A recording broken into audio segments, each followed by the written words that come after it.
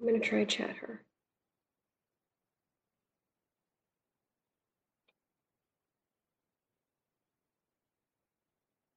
Chair O'Neill?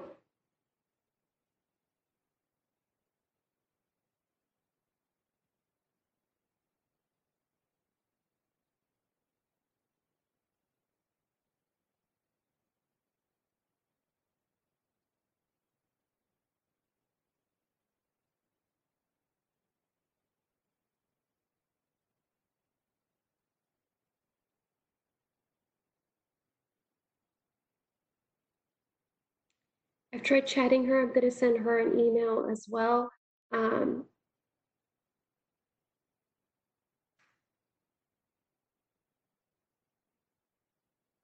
Jared, can we do a mic check with you? I'm talking. Everything sound okay? Yeah, that sounds great. Thanks, Jared. Laura.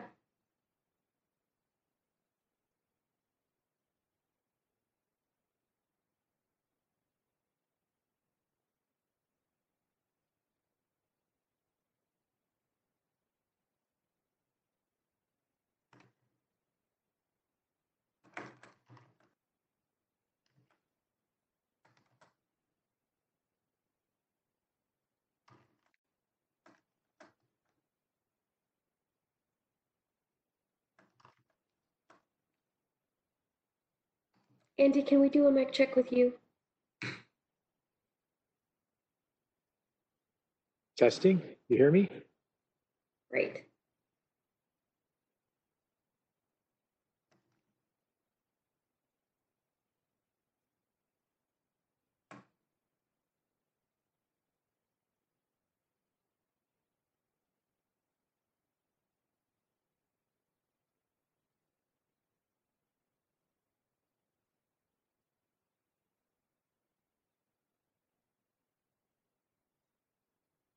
Chair O'Neill, can you hear us?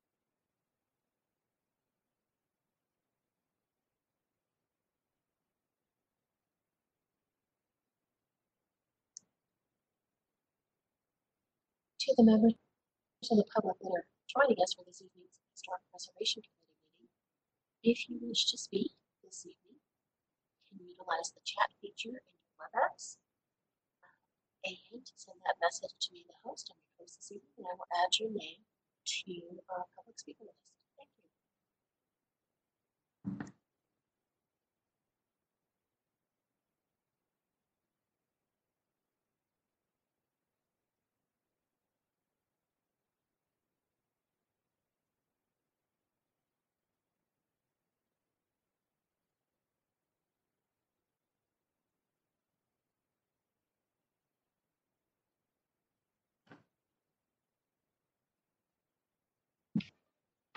Yes, I can now hear everybody. I could not in the beginning. I didn't see the little chat bubble. I didn't see. Do you need to repeat something? I could not hear you a couple minutes ago. That is okay, Chair O'Neill. We just wanted to make sure you could hear us and you could speak. So glad that you got that worked out. Yes, I'm sorry. I didn't see the little chat bubble, so I wasn't aware you were trying to communicate with me, but I'll keep an eye for that. Perfect. So we can hear you. Looks like Paul is just joining us right Great. now.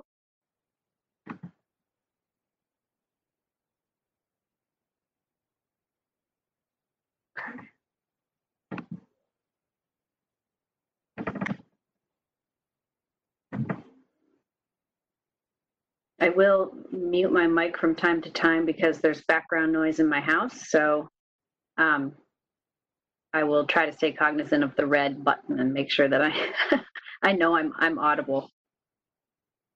No problem. We're all still remembering to do that. Paul, are you able to hear us? You're currently muted. Can you hear me now? We can. Great. Okay. Hang on, I'm gonna turn on my camera. We can see you. Oh, well, okay. Okay, well, thanks for your help. The password from the email the other day didn't work, but the link on your email did. But I'm not sure if I'm in as a panelist or what, but you guys are in control of who speaks and when, I take it. You are on as a panelist, so we can see you, and your camera is on and we can hear you. Okay. So Chair O'Neill, it seems like we have all of the committee members and staff here now. Great.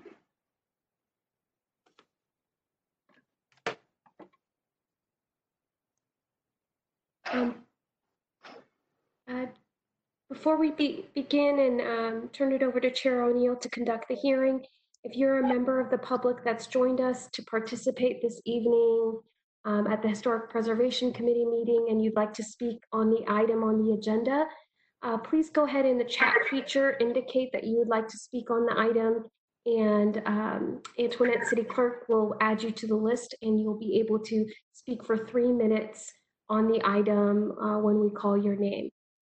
She will unmute you and you'll be able to provide your comments and then you'll be muted again. So just wanted everyone to be aware that that is how you will be able to provide public comment during this hearing. And Antoinette will be checking chat, so if you have any questions, she will respond to you. Yes, Committee Member Mercer, you are muted.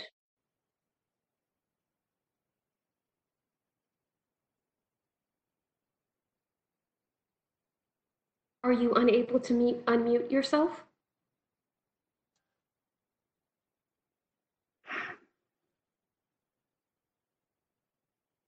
Antoinette, can we unmute Committee Member Mercer? There you go. Can you hear me now? Yes, we can. Yes. Okay, yeah, I didn't touch anything, all of a sudden it went blank. Thank you. Are we then to, when we want to speak, just a show of hands as we did in the last meeting? That's correct. And if Chair O'Neill does not catch you, if you could unmute and speak up so that she's aware that you need to speak.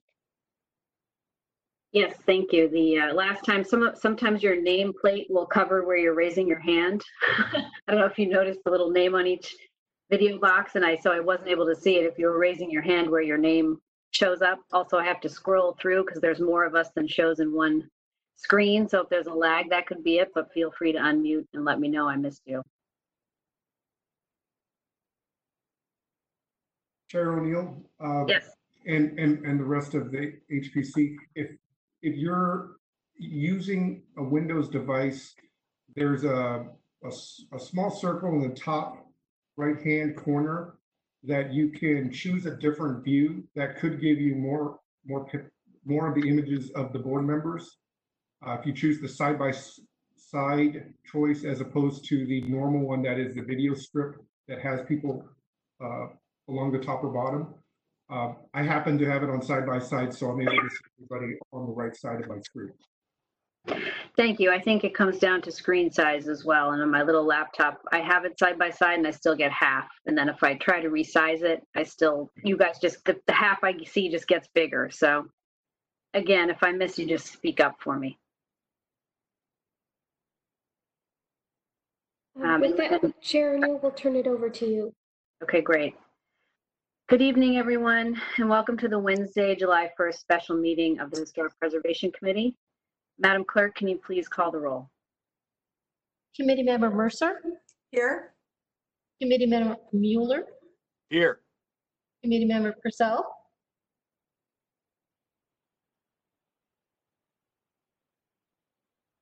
Rachel, you are, there you go. Here, unmuted, sorry. Okay, that's okay. Vice Chair Houston, Here.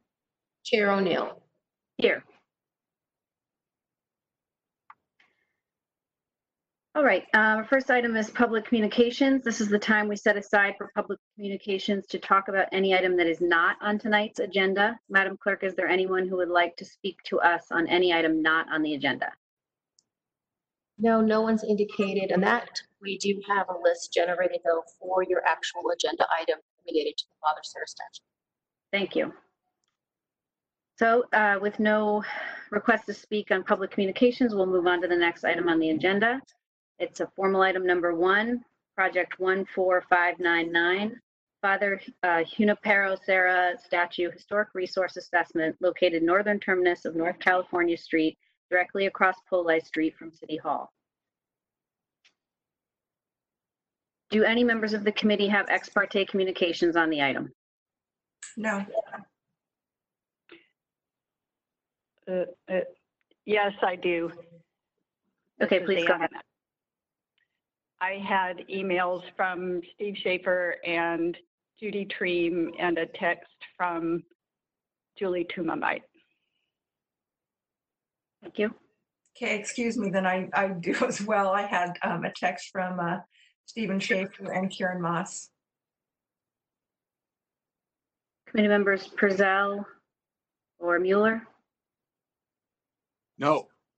I had just emails from Stephen Schaefer. Okay, and I also received probably the same emails from Mr. Schaefer. I have no additional communications to report.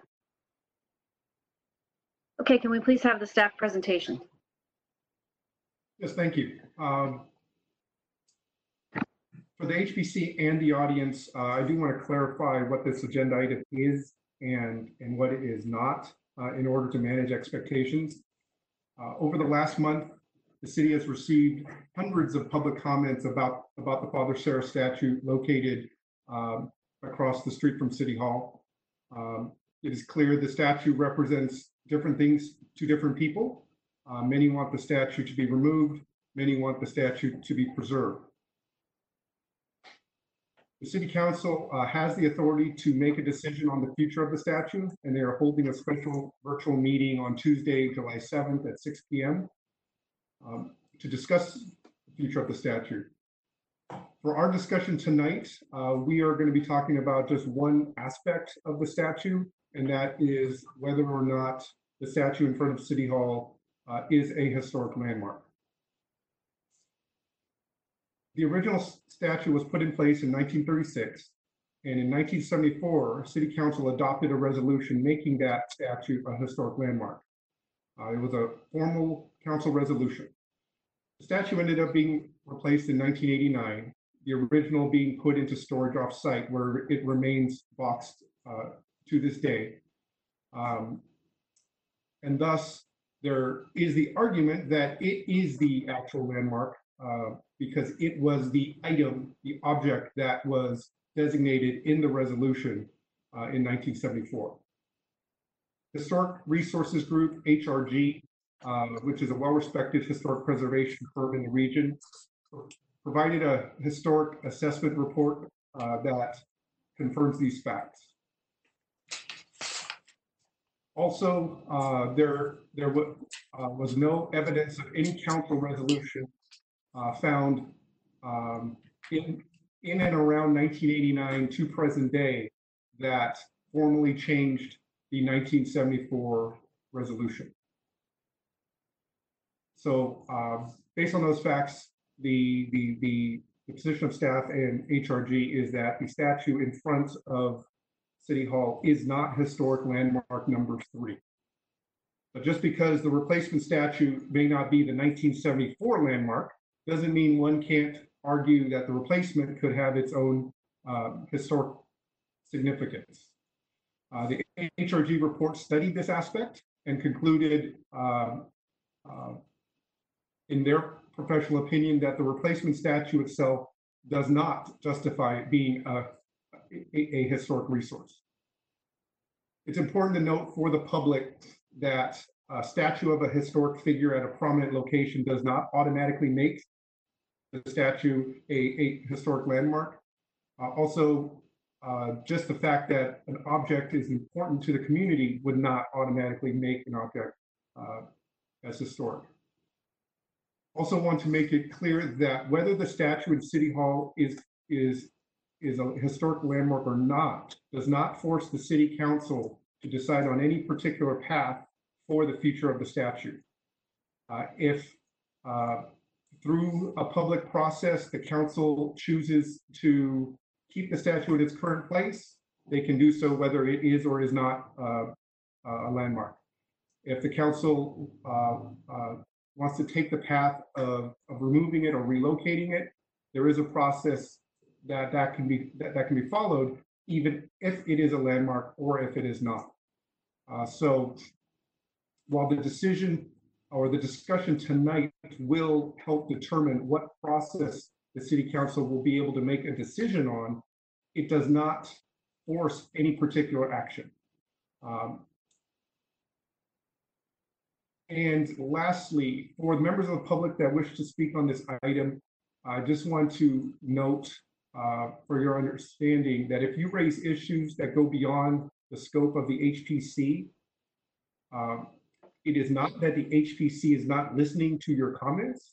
The HPC has a specific role about historic preservation, and thus we're focusing most of their attention on answering the historic question.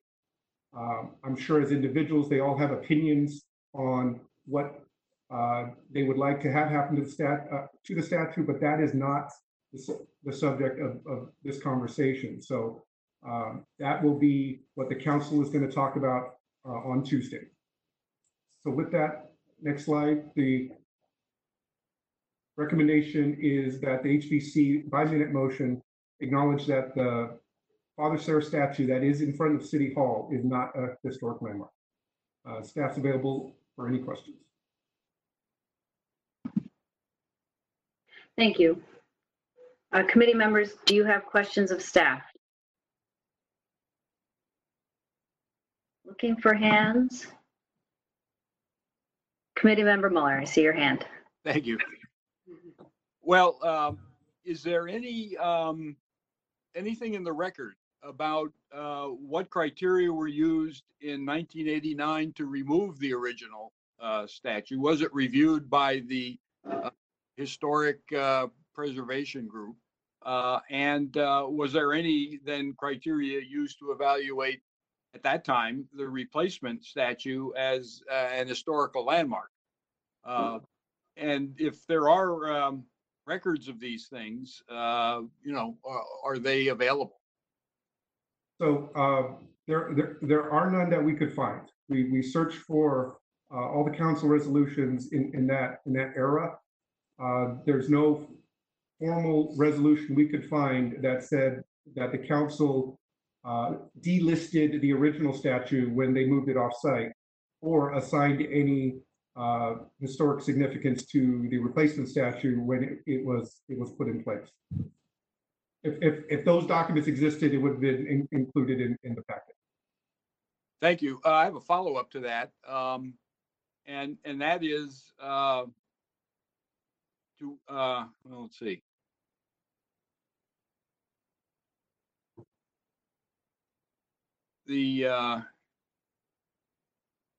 Well, I've lost my train of thought. I've been derailed. Maybe someone else has a question. Do I see any other hands for questions of staff? I actually have a couple. Maybe they'll jog your memory. Committee member Muller. Let me just check. So I know, I did review all of the public comments submitted, the written public comments submitted through 4 p.m. today. I'm wondering if staff has any background or explanation on the landmark lists and prior survey that referenced the bronze statue. They're sort of confusing. They talk about landmark number 3 designated in 1974, but then there's some talk of the artist from the 1936 statue, but then some talk of the bronze statue. Does staff have any, can you illuminate that at all? That kind of confusion or maybe potential error? Yes, thank you, Chair. we see the same potential confusion in the landmark language in the listing.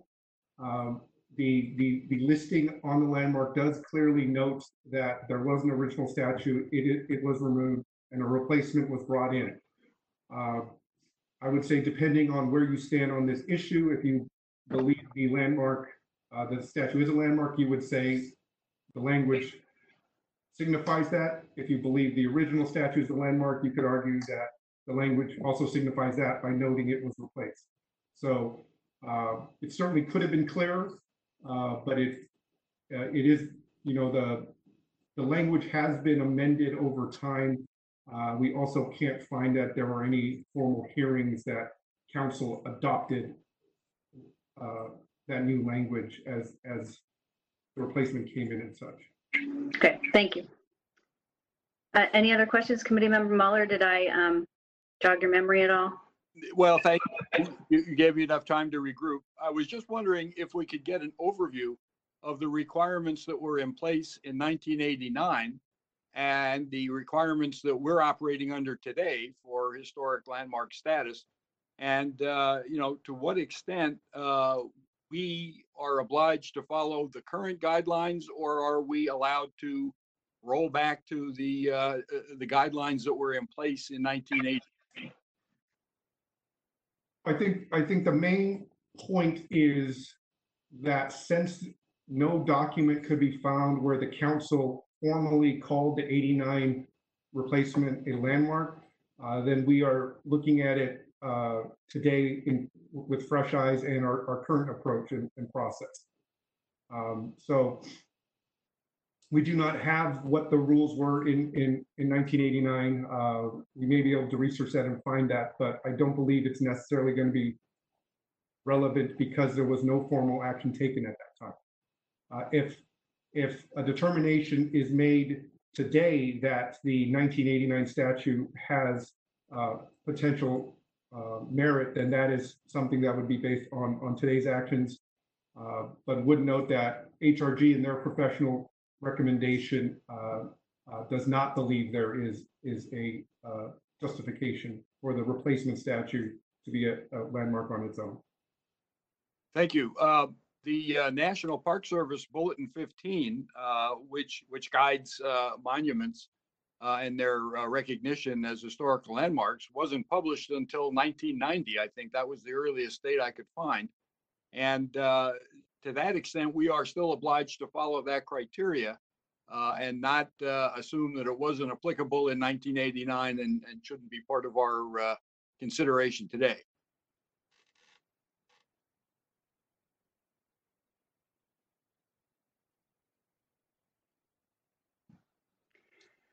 I did hear a question, so I just took that as your statement. Okay. Okay, I'm not seeing any additional hands raised for questions of staff.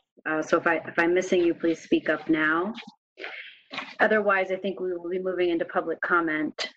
So I believe there's many speakers on the item. I just want to remind you that the time is limited to 3 minutes per speaker, and we will be enforcing that pretty strictly tonight to give everyone equal time. So with that, I'll turn it over to the clerk. Currently, I have a list of 10 individuals to speak.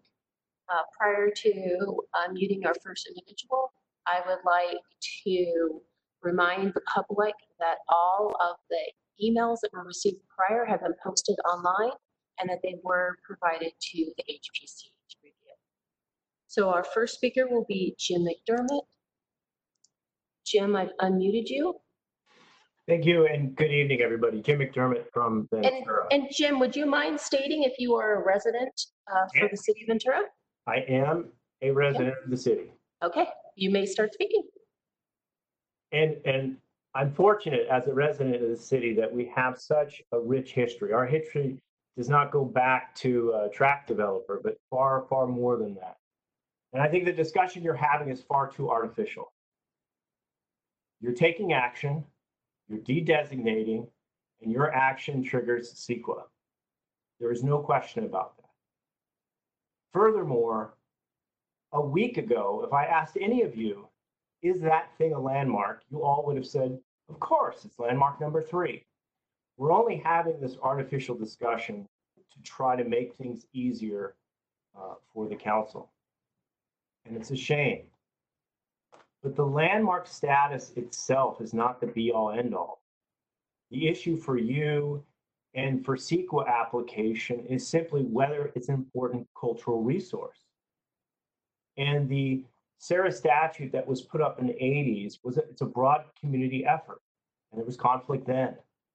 I remember watching the process when I was a young kid going to the livery and seeing it made.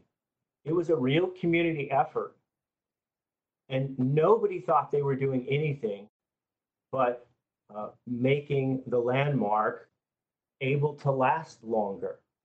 And that whole process itself, that itself is an important community action and resulted in an important community resource.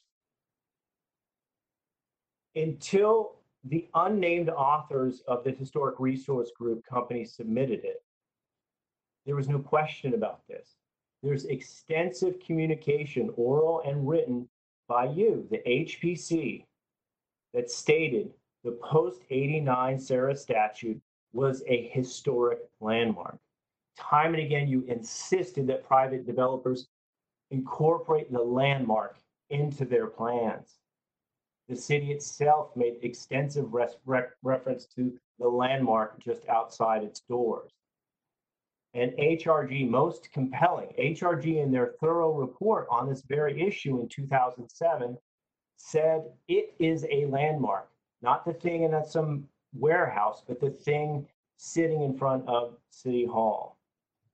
And the actions of City Hall also indicate that it's a landmark. The HPC's October 9th, 2018 minutes note that the original concrete statute was broken up and discarded years ago. You didn't say the landmark, you said the concrete object. Presumably, HPC is not in the custom of handing out landmarks to private individuals to discard. Of course not. You knew that was not the landmark. This is a historic decision, this one tonight, and it shouldn't be rushed.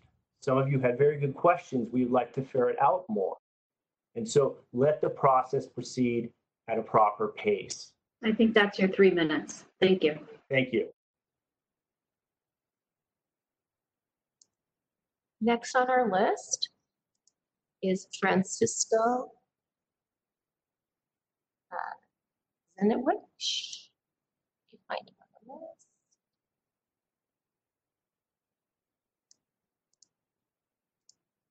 Hello? Francisco, I've unmuted you. Can you guys hear me? Yes, and as when you get ready to speak, if you could just indicate if you're a resident from the city of Ventura. Yes, I am a resident of Ventura. Thank you all for letting me speak. I just want to say that I disagree with the recommendation that the statue should not be a landmark. The recommendation seems to me, reading the report, is based on a claim that this statue is somehow not associated with any significant events, person, or period in our history. It's noted what Mr. Gilley said, that just because a prominent person is in a prominent space does not automatically make it a landmark, but Sarah is the most prominent person of this very city, the very founder. So somehow, and that's why the original statue, it seems to me, was designated a landmark. But somehow an exact replica that sits in the exact place is not. That doesn't make sense to me. There seems to be a reasoning behind the report that says that maybe it's because the statue is less than 40 years old and doesn't meet the municipal code's threshold. However, it seems to me, again, humbly, I don't do this on a day-to-day basis, that 40-year-old threshold is a general guideline, not necessarily a disqualifier. I mean, the original statue was 38 years old when it became a landmark.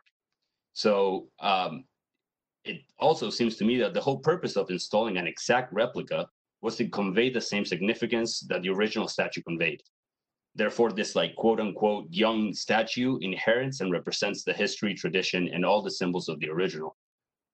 We all know this to be true. And like the previous speaker said, this seems to be just a paving of the path for the city council to remove this statue. And if indeed they do through this technicality, then it seems to me that the only fair thing to do is to put back the original landmark number 3.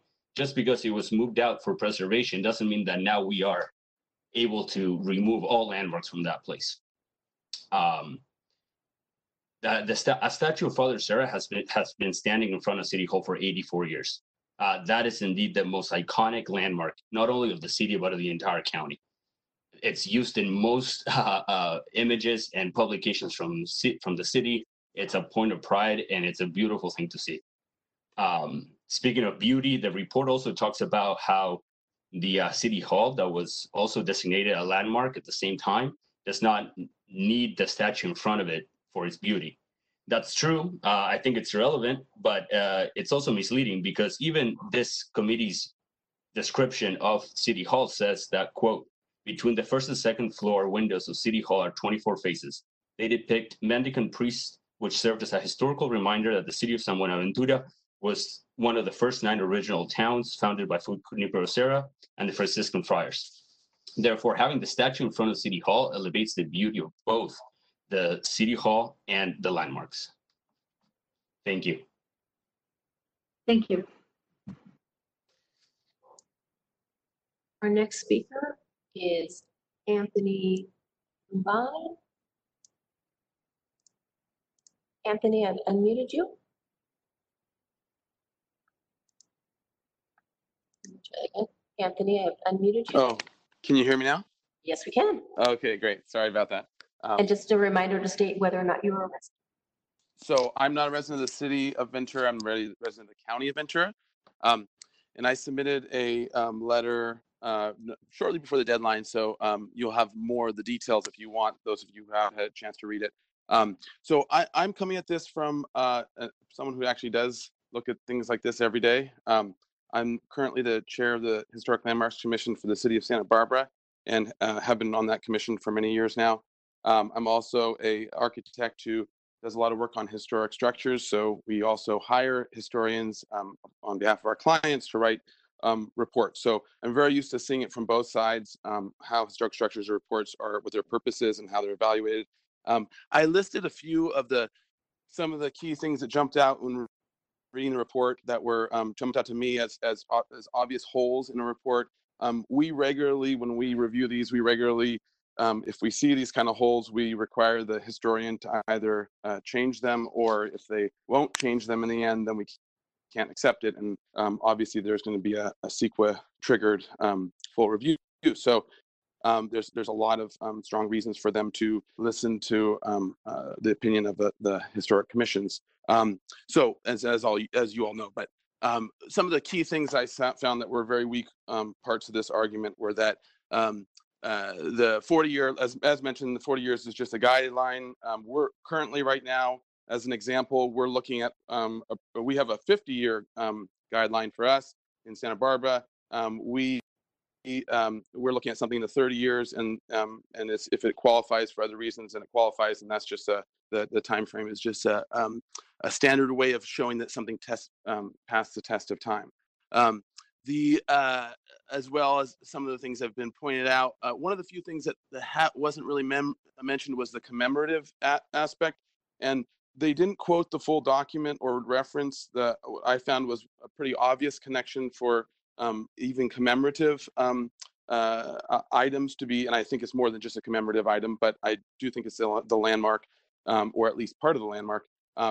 But it also, even the commemorative aspect can qualify, and this one obviously does. If anything qualifies in the county of Ventura, this statue would qualify as a commemorative that has significance based on a number of things. Actually, the design, which it was copying, and the age. It has some the tradition, the symbolic values. Obviously, is used as part of the city seal, so it's in front and center in terms of symbolic value. The site as well, it doesn't, I found those arguments weak on it.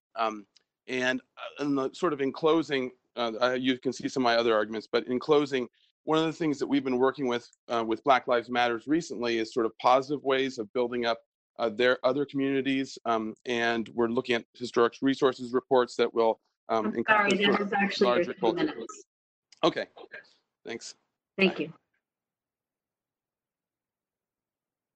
Our next speaker is Judy Tran. Judy on the list. Judy, I've unmuted you.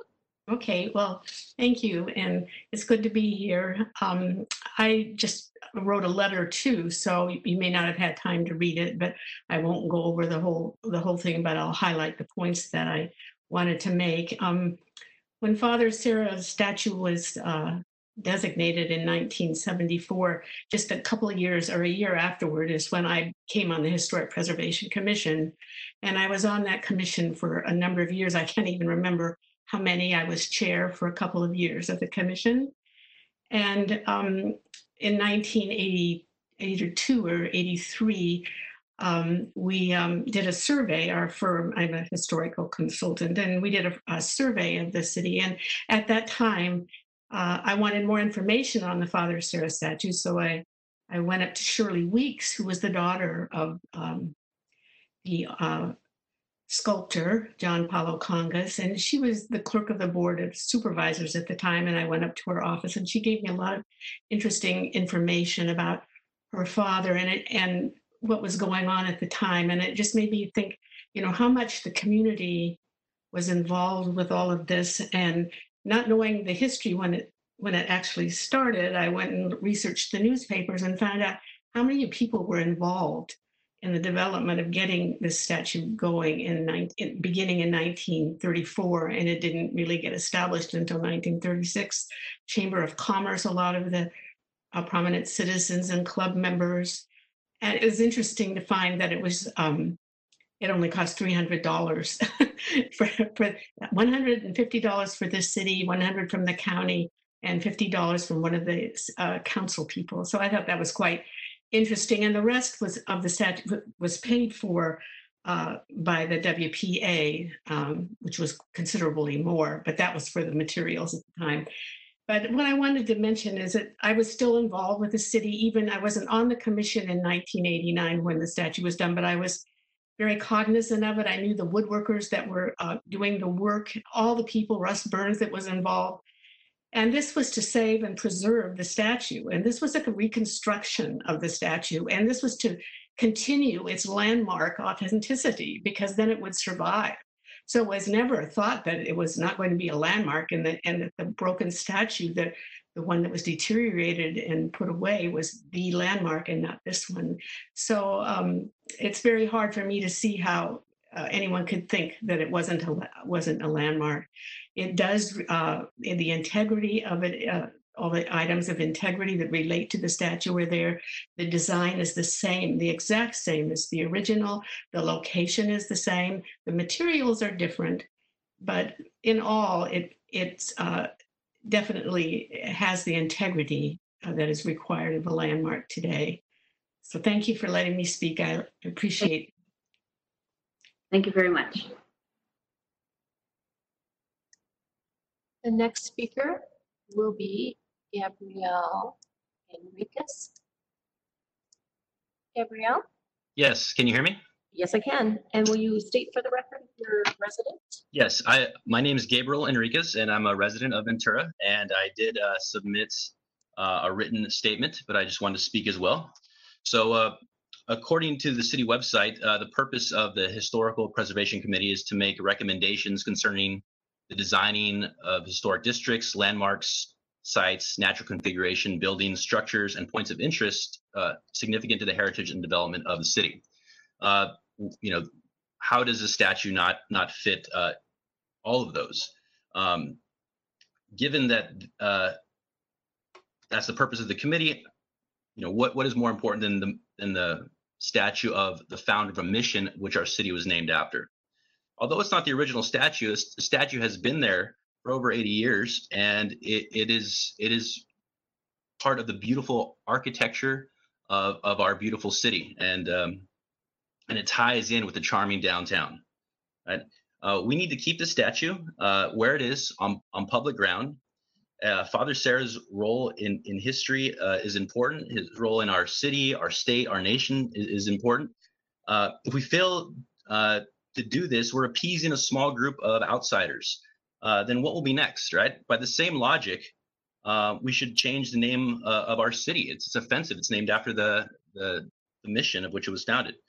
We should change our street names. If it doesn't stop with the removal and imprisonment of the statue in the mission, then this doesn't end there. It begins with the removal of the statue. Instead, we should increase our monuments to the past. We should commemorate those who built our city, not tear them down. We should acknowledge the local Native people who were and are still here to this day. We should acknowledge the Mexican period, the early Chinese population who lived here, along with the early city leaders, the agricultural industry. We should add more history and preserve more history. We need to build up our knowledge of history and not tear it down. I'm encouraging the committee here, please do not hide behind this paid-for historic assessment report to avoid your responsibility to preserve our city's history. Please keep the statue a designated historical landmark, as those who came before you were wise enough to understand. If this committee chooses to redesignate the Father Sarah statue, then it is abandoning its mission. It will have become nothing more than an Orwellian ministry from 1984, and is not worthy of the name the Historical Preservation Committee. Thank you for your time. Thank you. Our next speaker will be Gabe Schubert.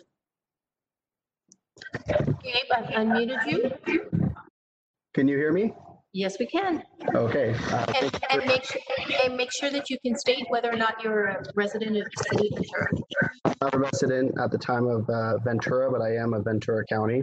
And thank you for letting me speak. I won't take the whole 3 minutes. I don't think I can say it any better than those who have already spoken. But I believe the statue in front of City Hall should be considered a landmark. It should remain there. I think the reason that there is some confusion or lack of documentation, as you were talking about in 1989, is because it just wasn't necessary. It's an exact replica of the original. I think you're actually creating confusion by putting us through this whole ordeal. It's an exact replica and it should remain there. And if not, we should just put the original statue back. St. Sarah was the founder of the mission around which this beautiful city was built. And I believe that this statue, this bronze statue in 1989 is simply a continuation of the original. Thank you for your time. Thank you. Our next speaker is Dana Burrows. Dana, I've unmuted you, and if you could. Can you hear us? Okay, and then before you speak, if you could just let us know if you're a resident. Yes, I'm a resident of Ventura. In fact, I live probably 2 blocks away from the Father Sarah statue. I first want to thank you, committee members, for allowing me to speak today. My name is Dana Barrios. I'm Ventureño Chumash, and I'm also a sociocultural anthropologist. I hold a master's degree, and most of my research has to do with abuses, historical trauma, intergenerational trauma of Native tribes, not just in Ventura, but throughout California. And, you know, as seekers of history and learning history like yourself, you understand how history impacts our present. You know, historical trauma is very, very real in our communities. Lots of research has been done specifically on Holocaust survivors in regards to how trauma from our ancestors is literally embedded in our genetics. And we can see the impacts of that today. Native youth have the highest suicide rates in the whole out of any ethnic group in the United States. Domestic violence rates are extremely high within Native populations. And all of this has to do with history, right? And so for me, what happens when history is traumatizing? What happens when a statue in itself is a form of symbolic violence against an entire people? What happens then? What happens when every single day I drive to say hello to my mother and I have to drive by that statue and am reminded of the genocide that happened to my people due to the missionization of California Indians? And it's not just Chumash people, right? It's indigenous people and tribes all up and down California. It bothers me to call it a landmark. It bothers me to call it a historic landmark because it is historical, but it's historical because of its relation to genocide, its relation to slavery, and its relation to loss. You know, my people are still trying to get their language back. My people are still trying to learn their culture. We're still trying to learn our dances. And every time we see that statue, it's a reminder of what we've lost. It's a reminder of the death and disease that surrounds it. And I don't want to take away the mission. I don't want to take away the name. None of us Chumash people feel like that. We just don't want to have something be called a historical landmark that represents the almost complete annihilation of our people. And I ask you, we're not a small group of outsiders, and I know people talk about it's been here for 84 years, but for 84 years that has affected just not my generation, but the generation that comes before me. And so I ask you to really think about what happens when a statue represents genocide? What happens when it causes harm to the people? We're not losing history. We all know that. History is learned in books, and history is learned in museums and in other places. But we ask that you not have a symbol of genocide look over the entire city of Ventura. Thank you for your time. I appreciate it. Thank you very much. Our next speaker is Gabriel Zamora. Gabriel, I've unmuted you. Yes, hello, can you hear me? Yes, we can. And if you could state if you are a resident of the... I live in the city of Santa Paula in the county of Ventura, and I'm a board member for the Santa Paula Conservancy. And I would like to speak tonight to respectfully urge the committee to deny this project in session tonight.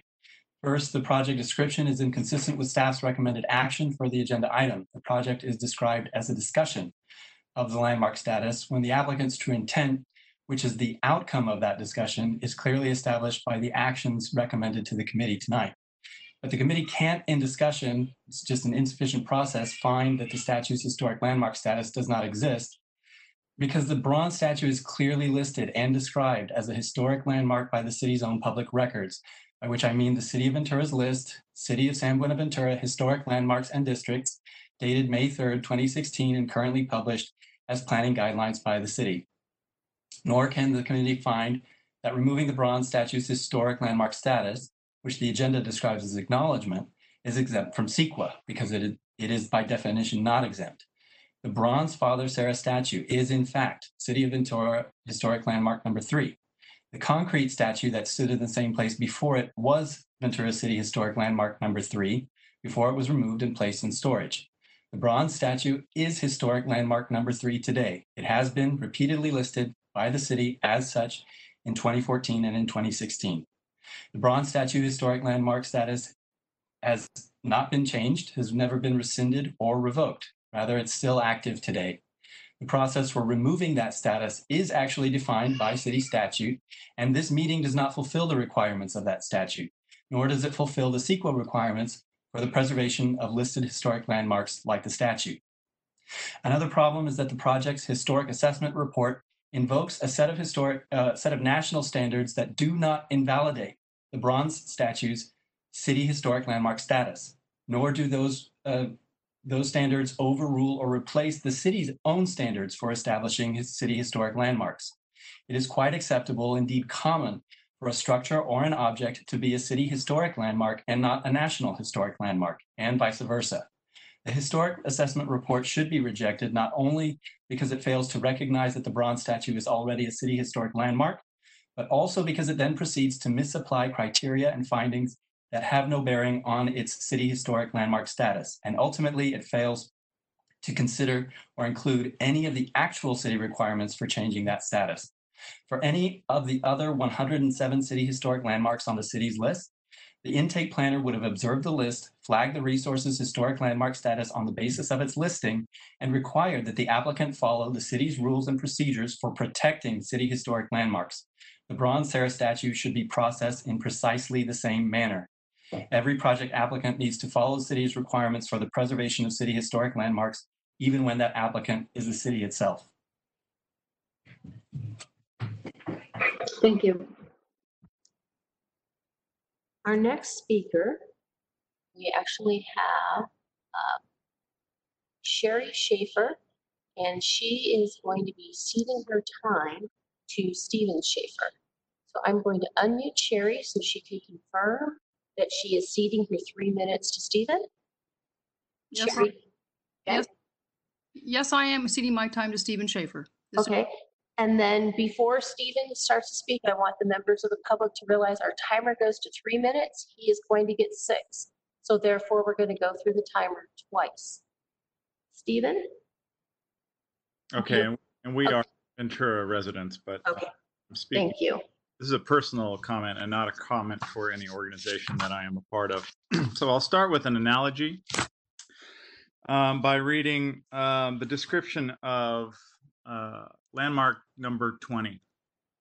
The Ventura Wharf, designated March 29th, 1976, completed in 1872, by the way. The Ventura Wharf was partially destroyed in 1926 and was rebuilt as it appears today. Then it was rebuilt again, and then it was rebuilt again. Located off Harbor Boulevard between California Street and First Street, the pier was built to encourage growth in Ventura and provide an outlet for farmers and their crops. The pier was considered a public utility and absolutely indispensable at the time. But there is not one piece of wood that is original in that wharf, and the use has changed from commerce to recreation, and it has been heavily altered. There were no railings on it, and it was not something that you could easily walk on without tripping.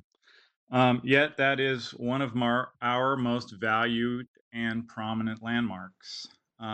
Is it historic? Maybe, maybe not. A recent report on the pier found that it tends to lean towards a recreation, a commemorative landmark. And while our ordinance is pretty old, I'm going to get a little bit specific here with our ordinance.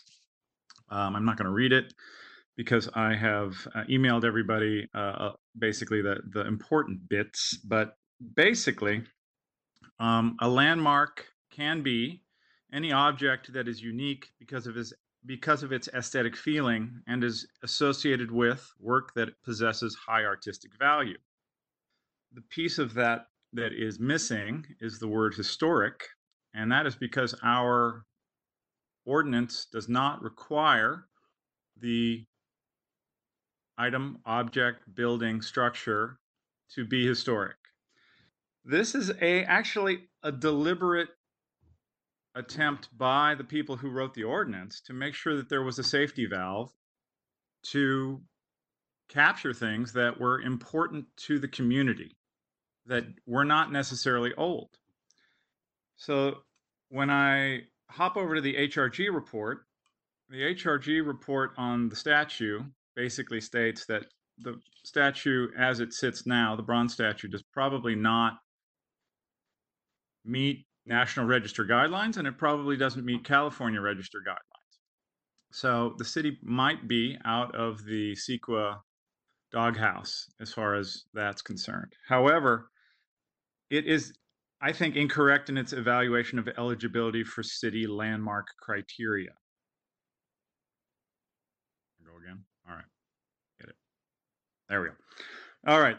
It basically states, the HRG report, that the bronze replica was created in 1989. Therefore, it does not meet the city of Ventura's threshold that properties eligible for local designation should be a minimum of 40 years old. That statement is actually false because there is no 40-year threshold or any threshold of any kind for age in our ordinance. There is a 40-year general plan threshold for reviews of future development projects in the general plan, but not in our ordinance. So if you're looking at something like Two Trees or the Wharf or maybe the Ventura sign, which was put up in 2009 and should definitely be a Ventura landmark, the ordinance that the city has in place at this time, and Paul was right to think in terms of codes moving forward, and was the bronze in 1986 something totally acceptable under the current ordinance in 1986, that's going to take a lot of research. But even today, there is this safety valve in order to capture a landmark. So if the Sarah statue in bronze remains a landmark, it can in fact be moved. But most importantly, if the landmark status is maintained, the city will have the ability to protect and preserve the bronze through HPC review, and the ordinance allows the HPC to determine the text on the plaque on the statue.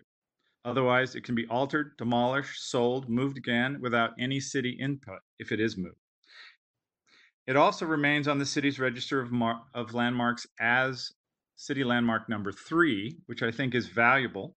City landmark number 3's description has already been changed once from it was made out of cement, which is technically incorrect, it was made out of concrete, to it was replaced with a bronze statue, just like the 2 trees were replaced by 2 new trees, but they are still important to certain members of the community. And so I think you have the basis to keep it a landmark if that is what the board is looking for. I don't think in this particular case a full SEQR review is necessary, but that's just my opinion, and I will stop my comments there. Thank you very much. Thank you. Our next speaker will be Marilyn Keller. Marilyn, I'm unmuting you. Can you hear me? Yes, we can. And if you can state if you're a resident of Ventura. I definitely am. I'm a senior and I was born in Ventura, and Ventura has been my lifelong residential address. As a different speaker spoke before me, the word preservation stood out, and to preserve an identity of something. And I was thinking, what if something happened to the Statue of Liberty or the statue of Abraham Lincoln in Washington, D.C.? Could a reproduction fulfill the status and keep it? And if the city hall was damaged and part of it was replaced, would it still have historical status? And it seems like we're caving to pressure of a dissident period right now. And I sent you, Stephen Schaefer sent you, forwarded an email to you about working out with the Chumash Indians for them to have more representation of their history in the atrium, and maybe perhaps move the wooden statue of Father Sarah to the Ventura County Museum, and have more space for the exploration and cherishing of the Chumash ancestry. I will probably conclude by saying, well, it is such a historic landmark. It's my favorite view of Ventura to go up, and it'd be the likely place where I would take someone from out of town who's never been to Ventura before, to the steps of City Hall to look down on the Father Sarah statue down to the ocean. To me, is the most beautiful, significant view. And I think of it as, I did also say equivalent to, in the city of Florence, the statue of an artist of David by Michelangelo, that sculpture. And if something happened to it and it was replaced, I would hope it would still be viable. And we cannot deny that Father Sarah was a viable, identifiable, distinguished landmark symbol of the founder of the city of San Buenaventura. And I hope this statue stays, and I hope you also consider my emails that I've sent to you. Thank you. Thank you. Our next speaker will be Carolina Herrera. Get her on the list. Carolina, I've unmuted you. Carolina? Can you hear me? Yes, we can. And if you could state if you are a resident. And I am a resident of the city of Ventura. The act of allowing the statue of this man to remain standing, even after the atrocities that he has committed against the Native Americans have been well documented, is an act that says that the citizens of this city stand behind and support these atrocities. I stand behind rape, slavery, forced conversion to Catholicism, starvation, intentional contamination with deadly viruses and diseases, or the torture of innocent people. We cannot continue to disregard the abhorrent way in which the majority of the Native American people were wiped out. Thank you for your time. Thank you. Our next speaker is Patricia Beebe. Find her on the list. Patricia, I've unmuted you. Hi, good evening. My name is Patricia Beebe. I am a resident of Ventura. My family and my husband's family have lived in Ventura for generations. I am Catholic. My grandmother, Aurelia Oliveras, was Zia Pueblo from northern New Mexico. So my family's history shares a common Spanish colonialization and Catholic missionary link with the Barbarino and Venturino Chumash people. We should understand that a historical landmark is defined by the Merriam-Webster dictionary as a famous or important, established in the past, conspicuous object or structure with aesthetic interest, especially one that is officially designated and set aside for preservation. Certainly, there can be no doubt that the Serra statue is the very definition of a historical landmark here in Ventura, the site of the last California mission under Father Serra's leadership. The bronze Serra statue, which stands in front of our beautiful city hall, not only has a rich 1936 Great Depression history behind its origin, but is also the result of a historic Ventura Citizens campaign, which raised $100,000 to have the bronze cast, a historical citizen effort indeed. As with our individual perceptions, historical accounts often vary according to the perspective of the party recounting the story. However, in the case of Junipero Serra, historical archives and documents demonstrate Serra's profound concern for the welfare of Native people within the San Buenaventura mission community during the latter 1700s. Serra witnessed the brutal treatment of Native people by Spanish soldiers during his initial stay in Ventura and the aftermath of these atrocities prior to his arrival by Captain Pedro Fages. In 1773, Serra carried his 32-point representación document to Mexico City to plead his case to the Spanish Viceroy Bucareli in order to have Fages removed and ensure the protection of the Native people. Archives support facts regarding the numbers of Native people who died from diseases carried by Spanish soldiers who first entered the Santa Barbara Channel coastline and throughout Alta California. As in current time, absence of immunity to disease rampaged through the population. There is no doubt that the ancestors of the Chumash and all ancestors of Native American people suffered at the hands of both Spanish and American colonizers, died from disease, from lack of immunity, and yes, were even displaced from the lands they called home. Nearly 350 years later, we must have courage to face our mutual stories, our mutual history, not cower to those who seek to divide us. Siempre adelante. Forward. Let's keep moving forward to reconciliation and peace. The Serra bronze statue should remain where he has stood for decades, overlooking our beautiful city to the ocean, reminding us of God's grace and our common humanity. Be administrators of good faith, not chaotic bureaucracy. Thank you for your time. Thank you. Next is Vincent Illusion.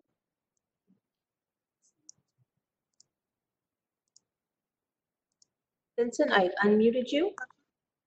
Hi, can everybody hear me? Yes, and if you could state if you're a resident of Ventura? Yes.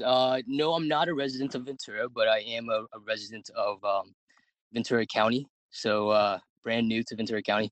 But yeah. So I wanted to first say thanks for giving me the chance to speak. I'm not nearly as prepared as previous speakers, and I most likely will not take all 3 minutes. But I did want to comment on some of the things I've heard.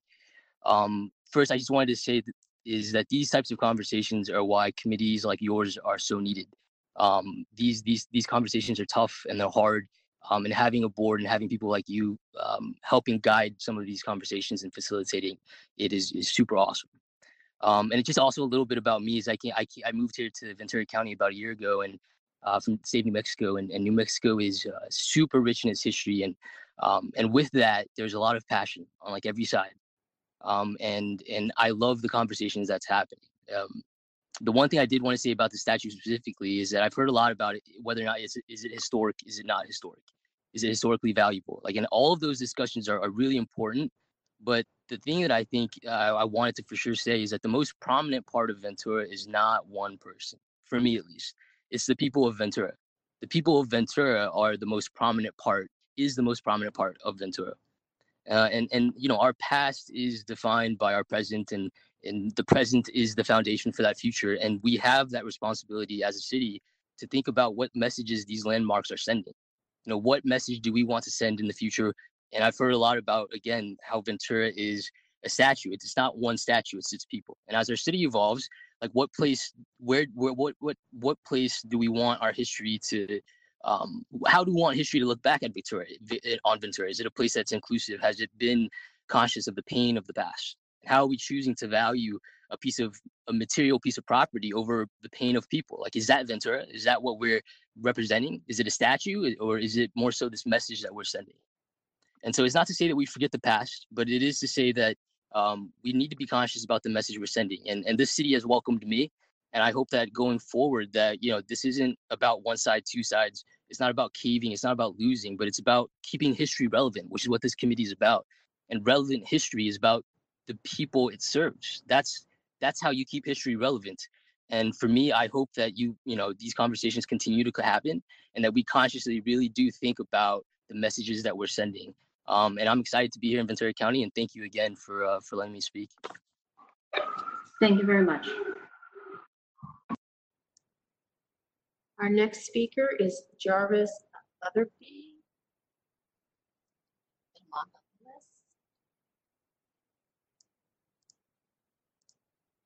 Jarvis, I am here. okay, and if you could state for the record if you were a resident. I am a resident of Ventura, yes. Hey, first off, Peter, what's the last name? Gilly?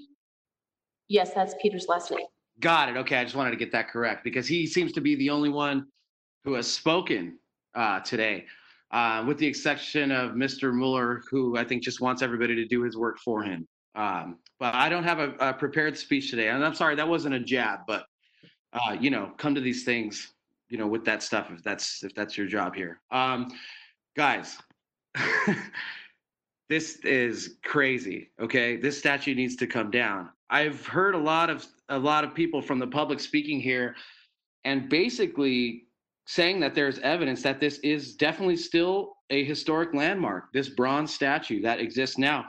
And Mr. Gilly had a lot of great information there. However, you know, I mean, I don't know what's happening politically behind the lines here, but, you know, he's claiming that it is not a landmark and that is some kind of loophole where we can take this thing down.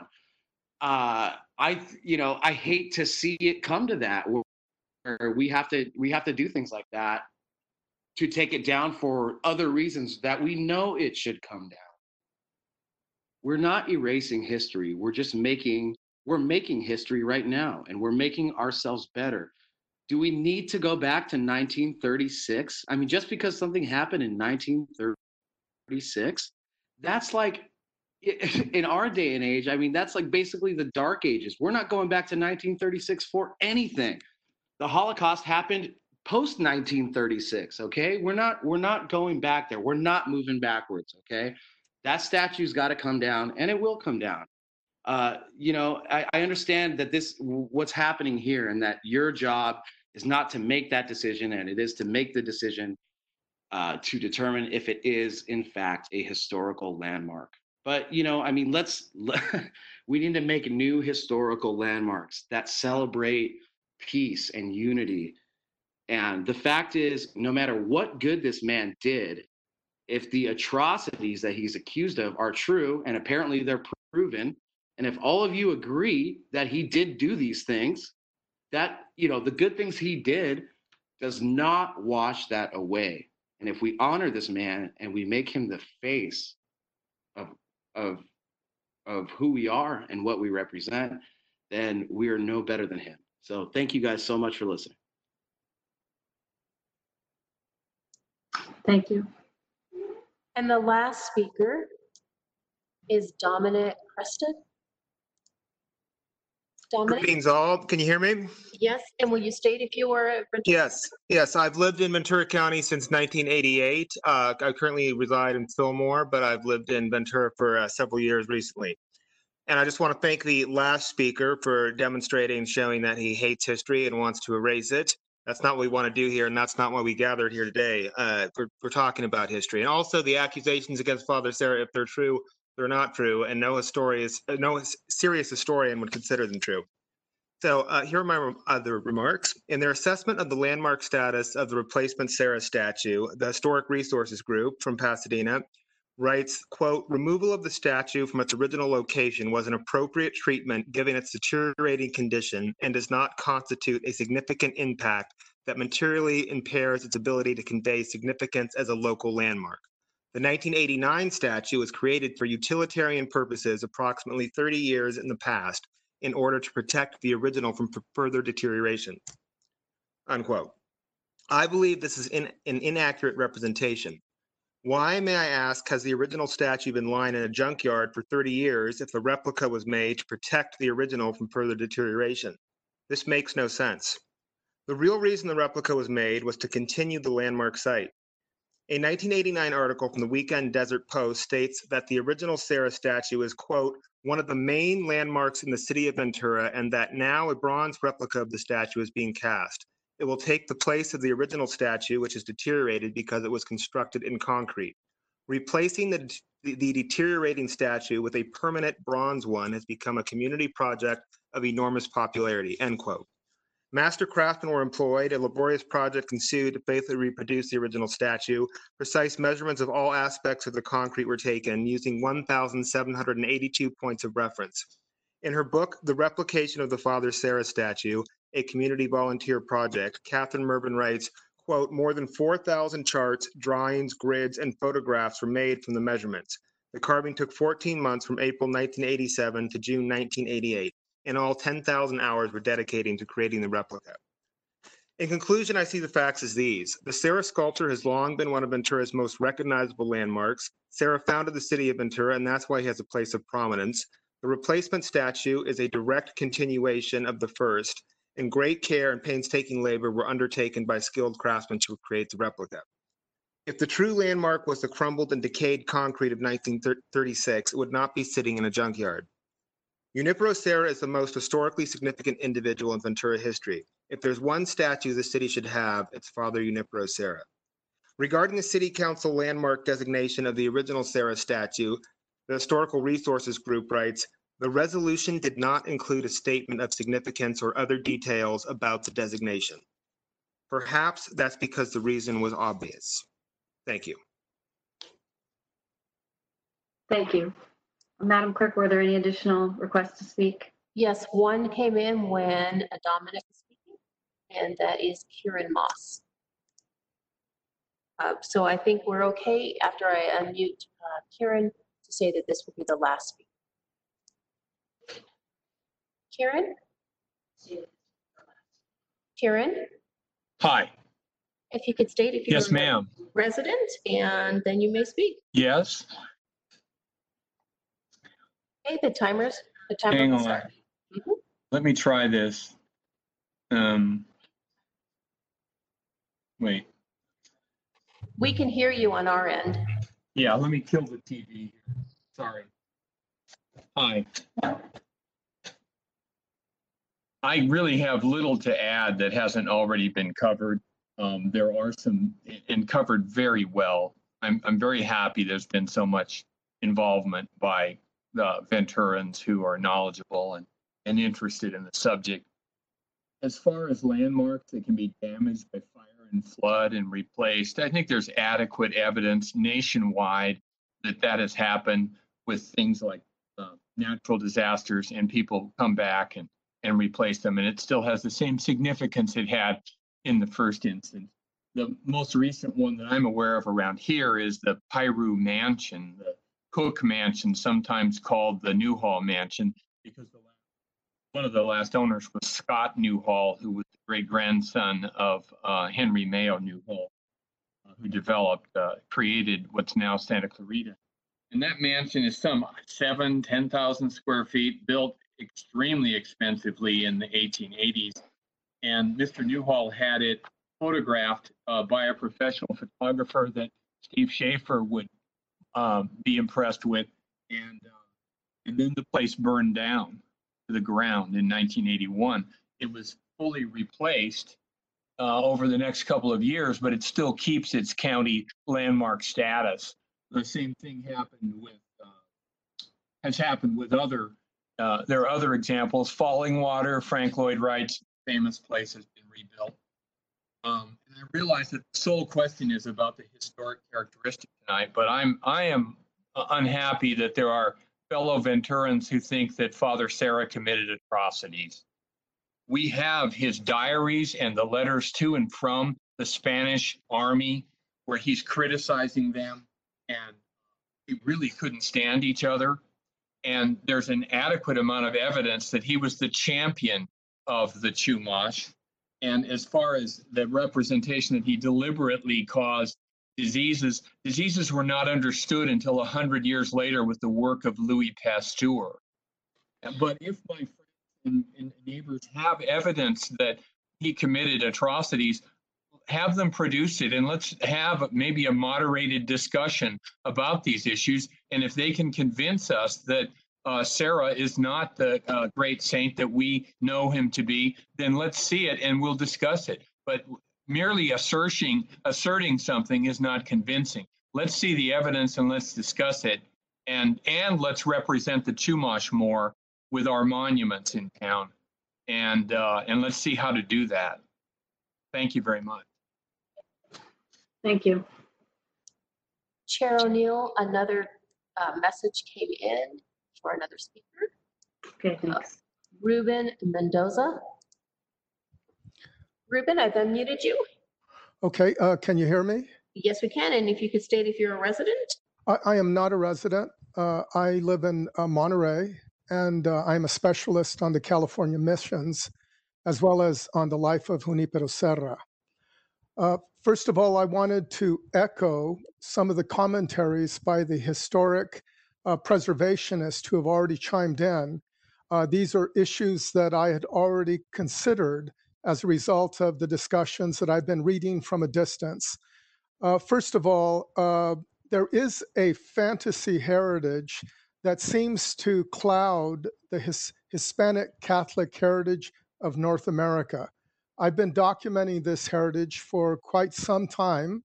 Over the last 30 years, I've both studied and published on the question of the indigenous communities, as I am of indigenous extraction of Yaqui Indian or Nova-Me origin. So I understand the arguments about historical trauma, but I also understand that erasure as well as cultural appropriation are issues within these same communities.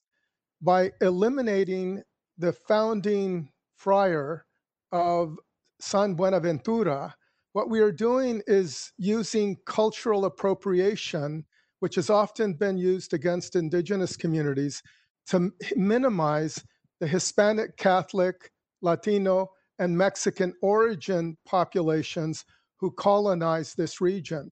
So I do see this as an affront to that heritage. But more specifically, when we think about some of the characterizations of the missions, Father Serra Payeras, who was another friar in about 1812, wrote about how disappointed Father Serra would have been if he had seen the conditions of the missions after 1810, when the Spanish government, the viceroyalty, was under attack in an independence movement that minimized the ability to support both the military as well as the missionary operations. So we see a rapid decline.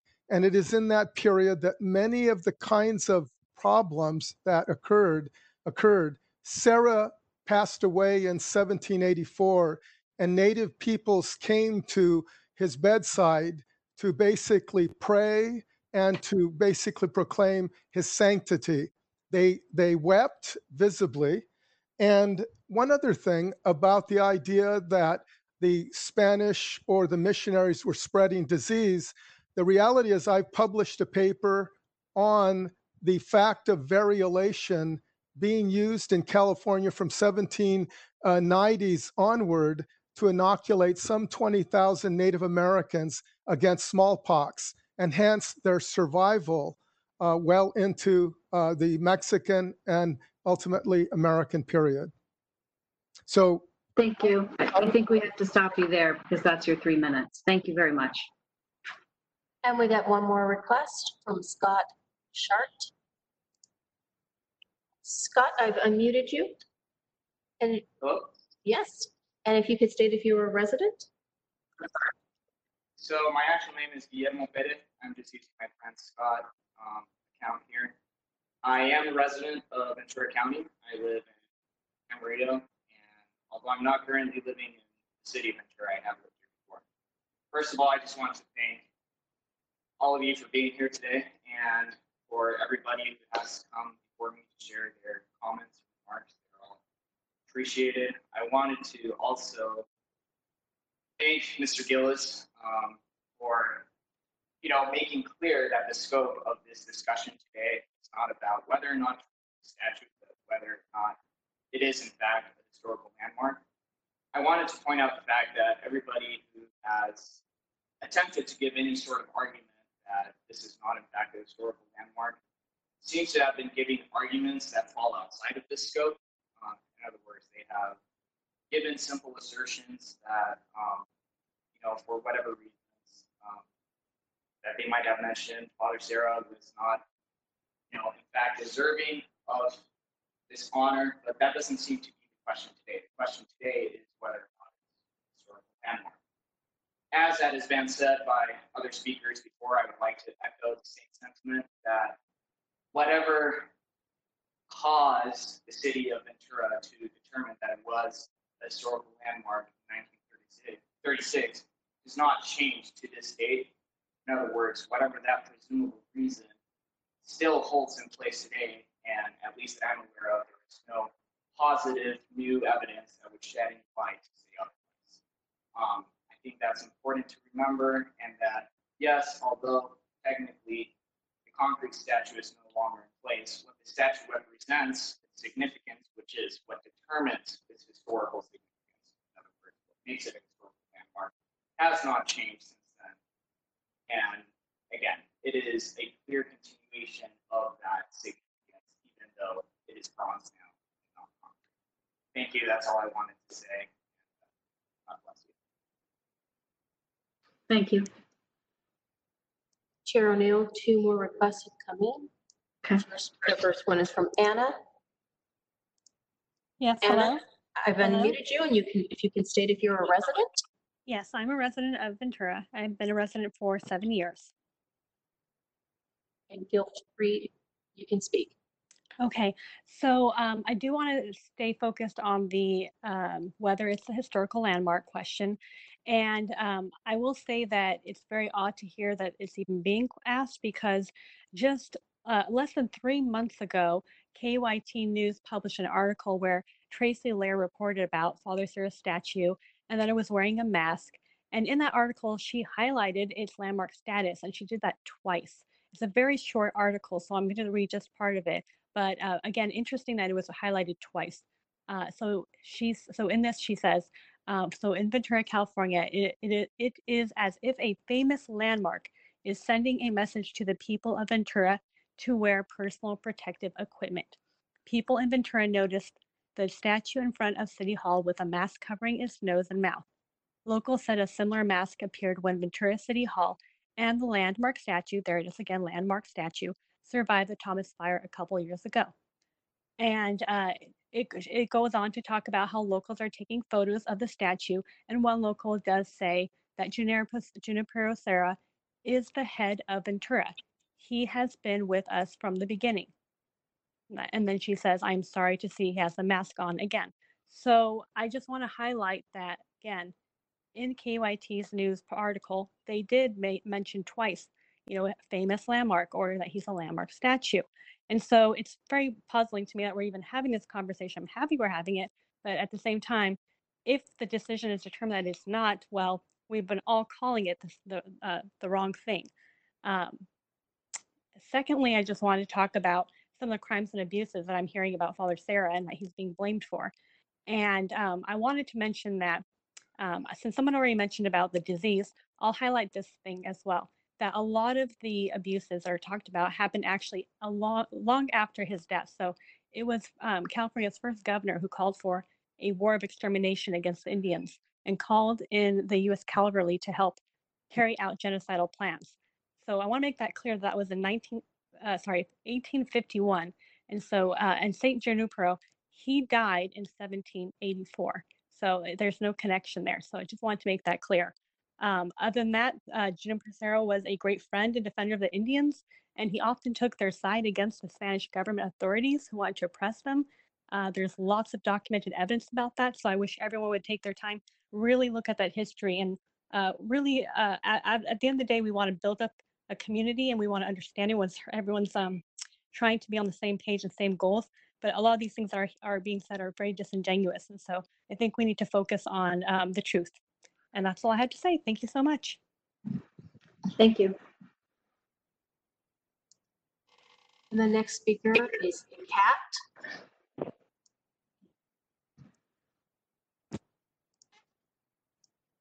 Kat, I've unmuted you. Yes. Oh, good. Thank you. You can hear me now? I can hear you. And if you could state if you're a resident. Yes, I am a resident of Ventura. I've lived here since 1990. Anna said it quite well. There has been much condemnation of Junipero Serra. He has been accused with a bunch of hearsay without a trial. There's been a lot of condemnation without a trial.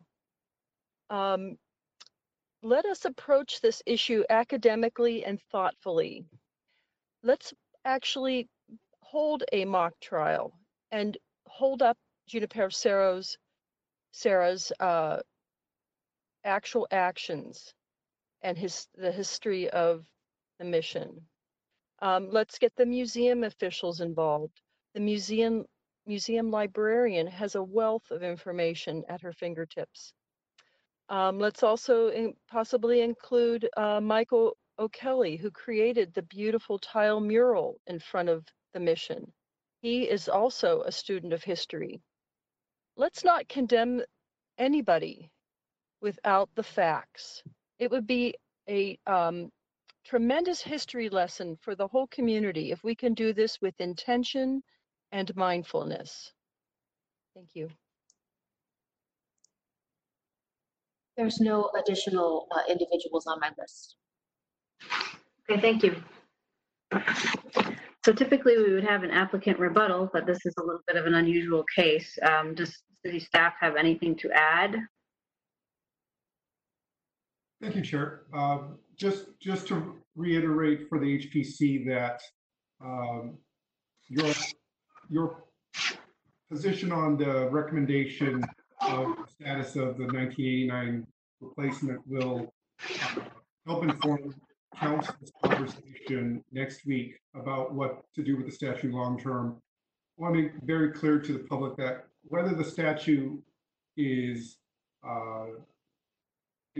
whether Council decides it is still the landmark or not, Council still has the authority to keep the statue as it is, remove it, relocate it. This discussion is really just about what the process would be for how Council can reach that decision. With that, I'm just available if any members have any questions. Okay, so with that, we will close the public hearing and go into discussion and deliberation. Are there any questions, follow-up questions of staff, or would we like to begin making some remarks here? I'm going to scroll through my commissioners that I can see. Committee Member Mercer, I see you're raising your hand.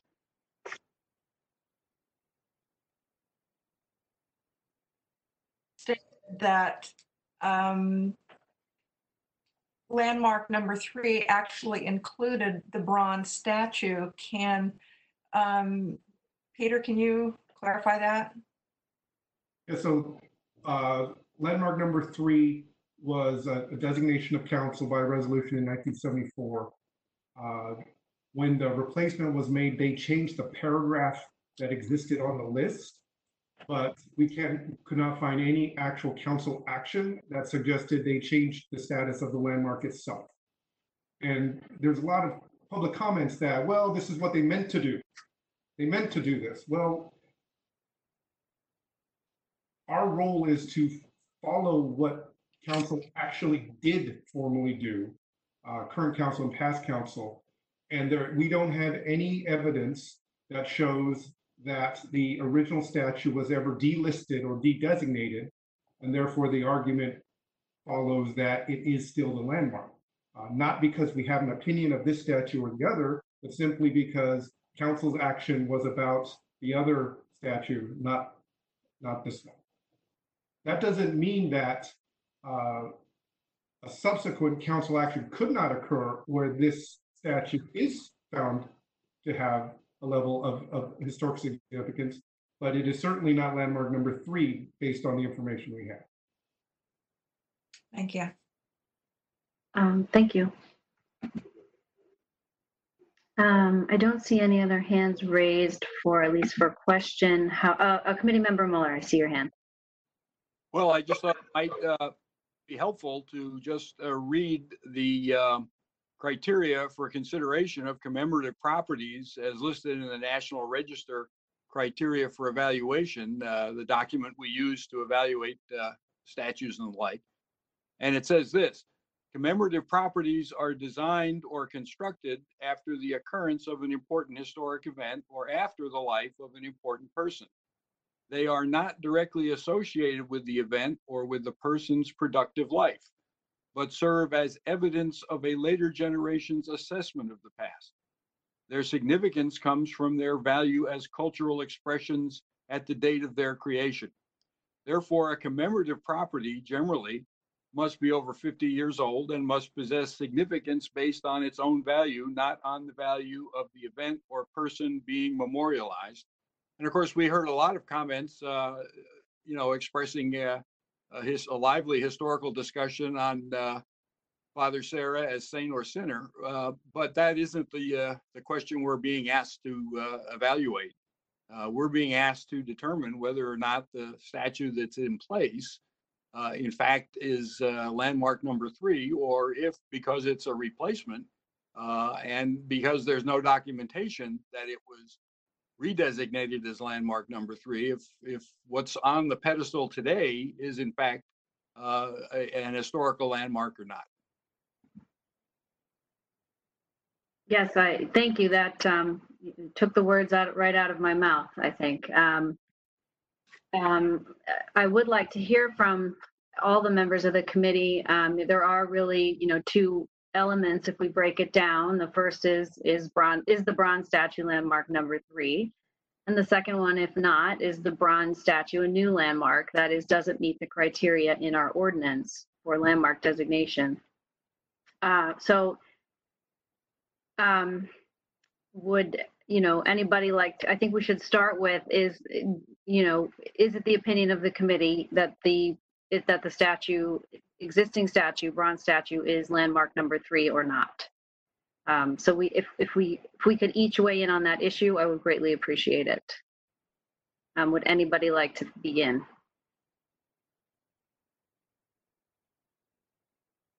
Committee Member Muller, thank you. Well, yeah, I'll put my head up and see how I get shot at. But I think the historical landmark number 3 is in storage.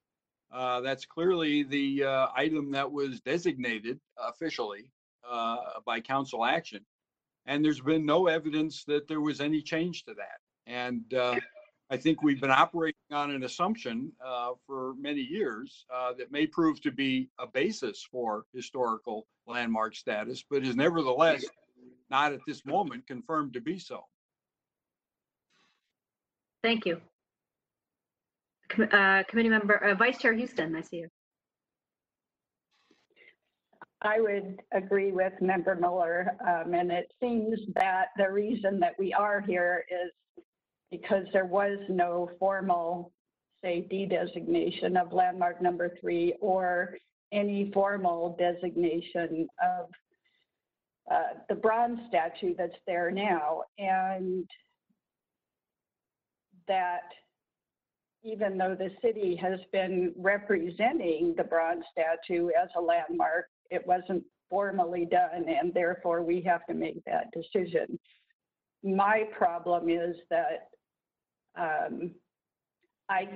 I think that the report that HRG did is looking at the statue sort of in isolation and evaluating it under the current criteria as to whether it should be a landmark or not.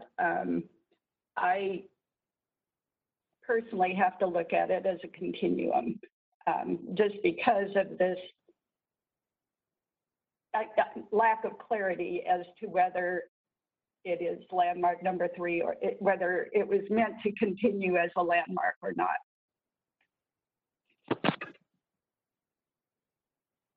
Thank you. Committee Member Mercer. We cannot hear you still. You may want to start over. Can we unmute her, please?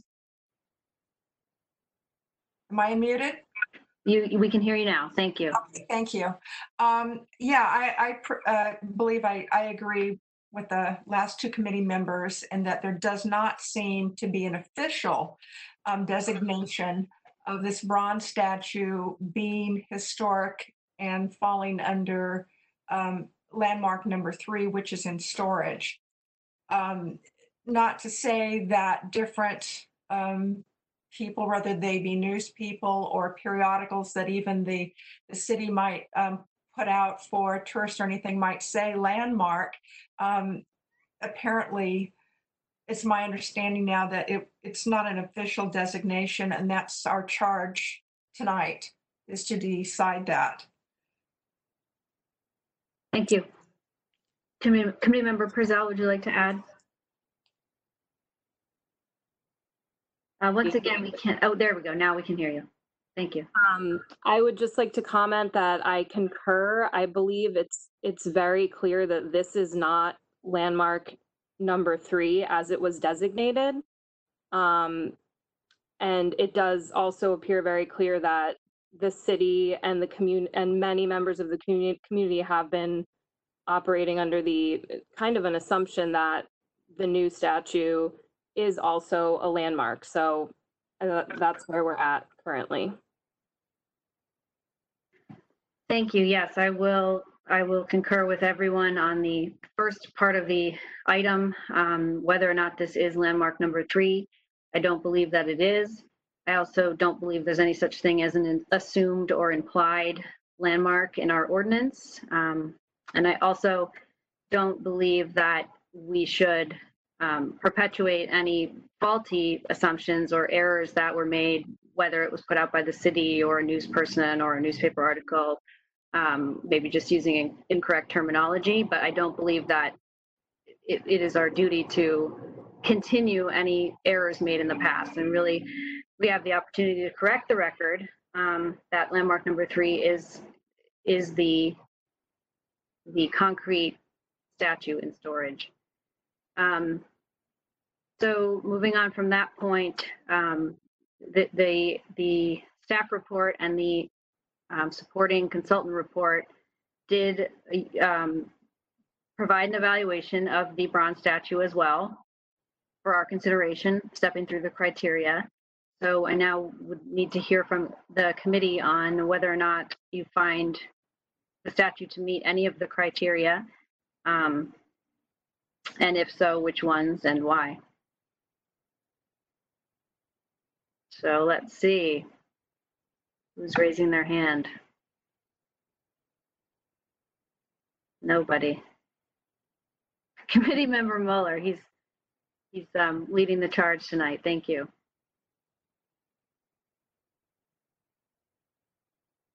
And his groups that, please, can you just start over, because the beginning of your comment was muted, and then you were, I think, Madam Clerk unmuted you for us, but we missed the very beginning. So please begin again.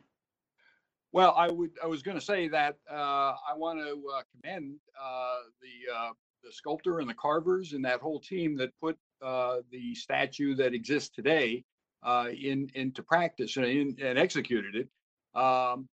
Think of the commitment and dedication to civic life by these fellas, and the effort they must have put, and the skill with which it was done. That said, the intrinsic value of a statue is its artistic vision. And what was happening in 1980s to replace the crumbling Kangas statue was to replicate or try to duplicate in a different material the vision of the prior artist. And so on the criteria that it needs to have artistic integrity as well as historic significance as an expression of its time, its creation in the 1980s is 30 some years, or well, 40 some years removed from the 1930s. And so is a duplication of an expression that wasn't of its time. So in those two senses, I don't think it applies to or makes the criteria for what a commemorative statue has to have to be considered historically significant. Thank you. That was very well put. Who else would like to go next? Vice Chair Houston, please.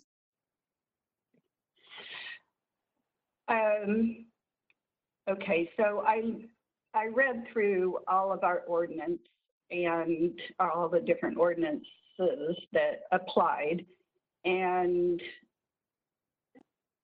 I don't think that we need to apply the National Register bulletin in this instance on commemorative properties, because none of that discussion is actually in our ordinance. I guess I'm trying to go completely by what the Ventura ordinance and requirements are. So the ordinance doesn't have a 50-year or even a 40-year time period requirement for a landmark. And it doesn't have any wording about reconstruction and or replicas in this case. Since we normally deal with buildings, I would consider this sort of a reconstruction. And as Mr. Schaefer stated, we do have a landmark number 20, the Ventura Pier, that is completely a reconstruction and probably not a faithful reconstruction of the original or even one of the historic piers that stood there. This particular statue is a very faithful reproduction other than its materials. And standing on its own and as a continuum of that 1937, 36-37 WPA statue, I think that it could meet criterion 3 as reflecting or exemplifying a particular period of national, state, or local history, which would be the WPA, and potentially as criterion E or 5, possessing high artistic value. And those are statements that address the criteria. So that, I guess that's all I have to say at this point. Thank you. Excellent points as well. Committee members Mercer or Purcell, would like to go? Committee member Mercer, please. Yes, those were my thoughts too. And you put them quite well because we don't really have a specific time period. I'm also staying away from state and local requirements and just keeping it to local Ventura ordinances. I believe it does have artistic value.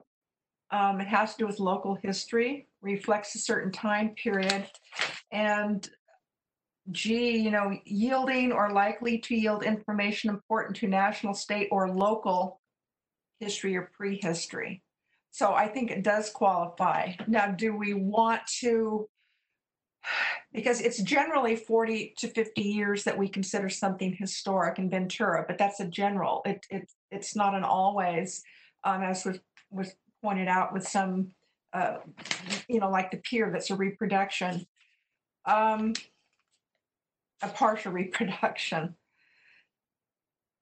But could we deem it either a historical landmark or simply a landmark. And if it has landmark status, then it would still be protected. It could be moved. There's no CEQA, but it could be moved or not moved. It could remain where it is, and it would be protected. And I think that's real important for this structure, because obviously the people that have shared with us tonight, there's a lot of passion about this statue, both pro and con, and that's not for us to weigh tonight or at another time as a committee. But I think it does certainly meet the criteria in several areas for landmark status. Does it meet for historical landmarks? So I think I want to pose that question to the committee. Committee Member Purcell, would you like to weigh in? Yes, let me unmute myself. Oh, I'm unmuted. Okay. I want to state that this has been actually fairly difficult, I'm sure, for all of us. It has been difficult for me to look at this objectively. I think it is appropriate that we're focusing on our local ordinance, because I think that is really what the conversation is about the local criteria at this point.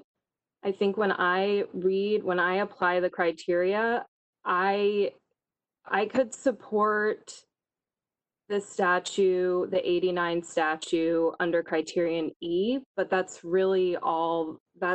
I believe that would be the only one that I would feel comfortable with. I could see that it possesses high artistic value, especially given it seems that it was a very painstaking process, the way that it was replicated. I don't think that it reflects a particular period, only because it's confusing. It's a little bit confusing, since the original statue is related to the WPA era, and then it's an exact replica, but the materials are not exact. So I don't see the connection there, but I do believe that it could be potentially eligible under E. Okay, thank you. I would like to just weigh in before we move on to additional comment.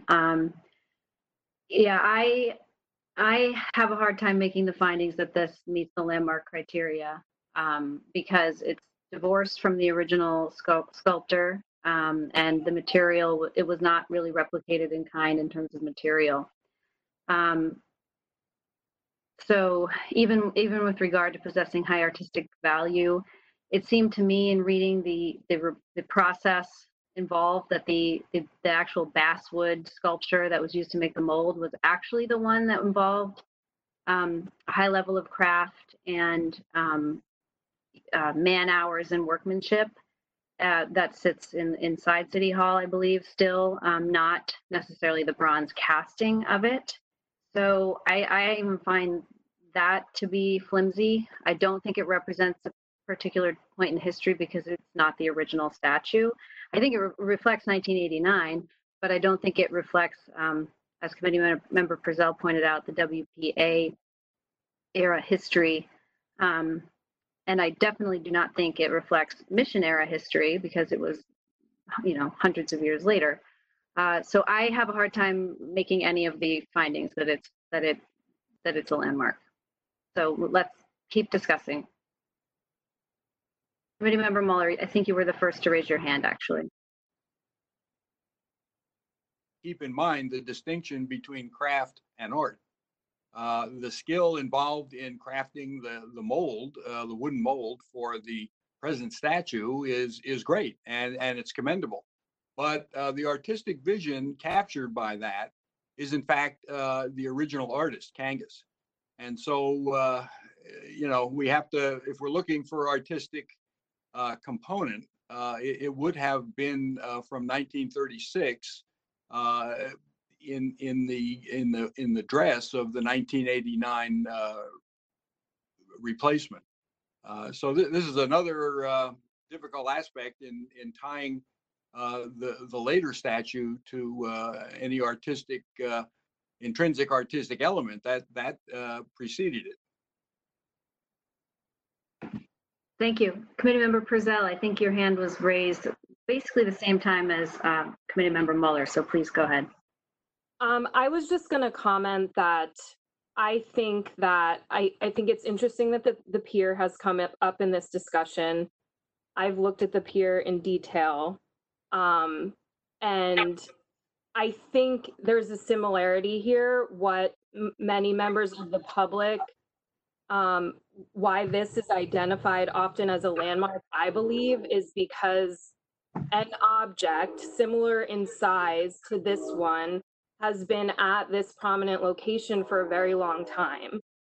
So I think we have to decide if that means that this statue is historic or not. Is that enough? The fact that, you know what I mean? It's tied to the I think at least part of it is tied to the consistency in this object in this location, very prominently placed in Ventura.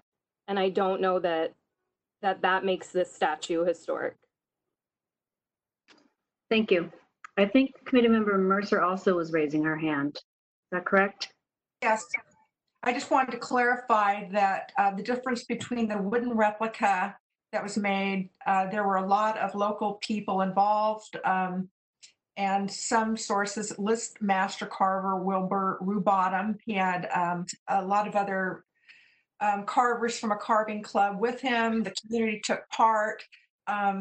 It was very popular for children to, be bussed in to see the process. So that's that wooden one that is in the atrium of the courthouse now. This current bronze statue, yes, it was.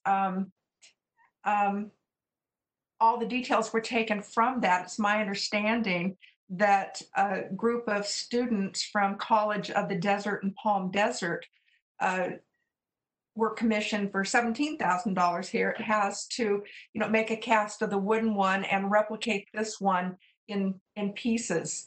So I think that changes and sort of takes us farther away from the original artist of the original landmark number 3 that's in storage.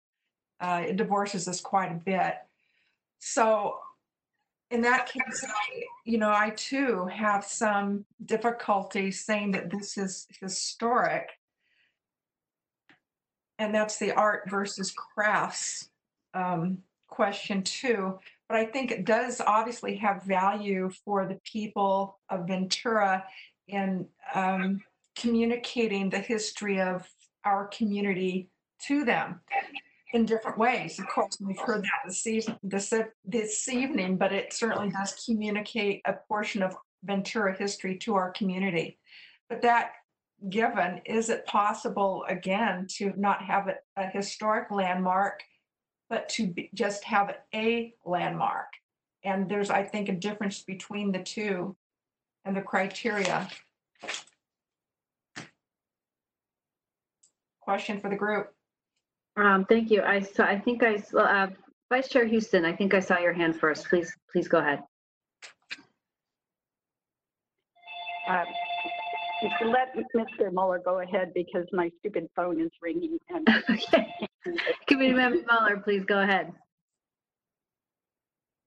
Okay, there you go. The question I have is that it sounds like landmark status offers some sort of protection, but it doesn't imply historical landmark designation, and that this might be a step that would protect the statue and yet not require that it be involved with environmental impact reports and so on to move it.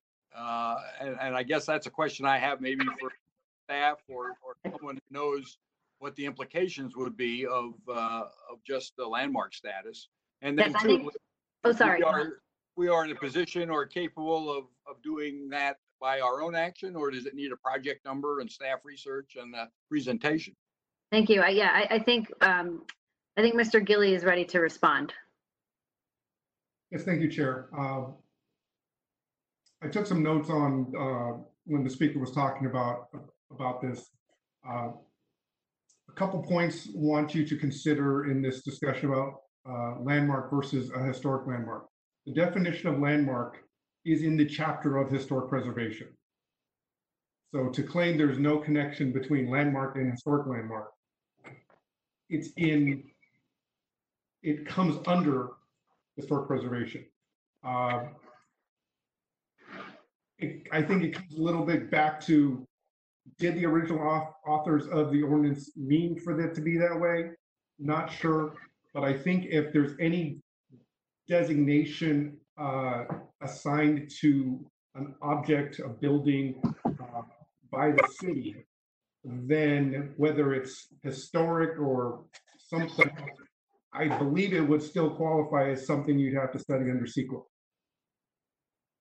So it for all intents and purposes, I would suggest just sticking with, is it a historic landmark or not?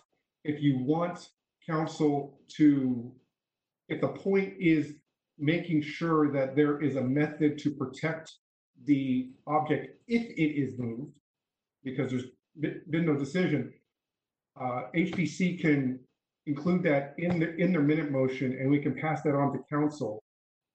And whatever the method used in order to provide that type of protection, if council wants to put that in, we'll be able to find a way to do that.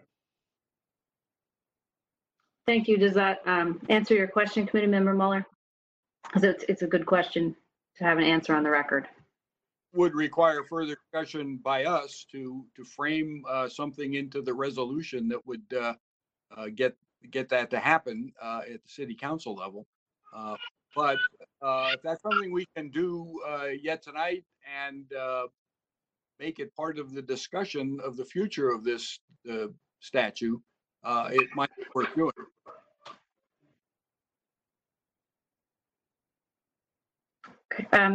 Vice Chair Houston, I think yes, back to you. Okay, I'm ready. I did want to respond to the landmark versus historic landmark, because I think that's been clarified, but to me, historic, we can determine that this is a landmark, whether it's called all we can do is go by the criteria, and it will be called a historic landmark, but there isn't an age criterion that we have to meet for that. On the other subject of the wooden statue, I had thought about that as well when I was reviewing the report, and thought, whatever we come up, at least in my mind, whatever we come up with for the bronze statue also should apply to the wood statue. For both the original 1930s statue and the 1989 statue, there was a lot of public involvement and public participation in making them happen, and a lot of volunteers in the 1989 effort. So I think that's important to the story, and why it's an integral part of the community of this statue is, whether it was the concrete one or the model for the current one, which is a very faithful model to the original. I guess that's all I have to say.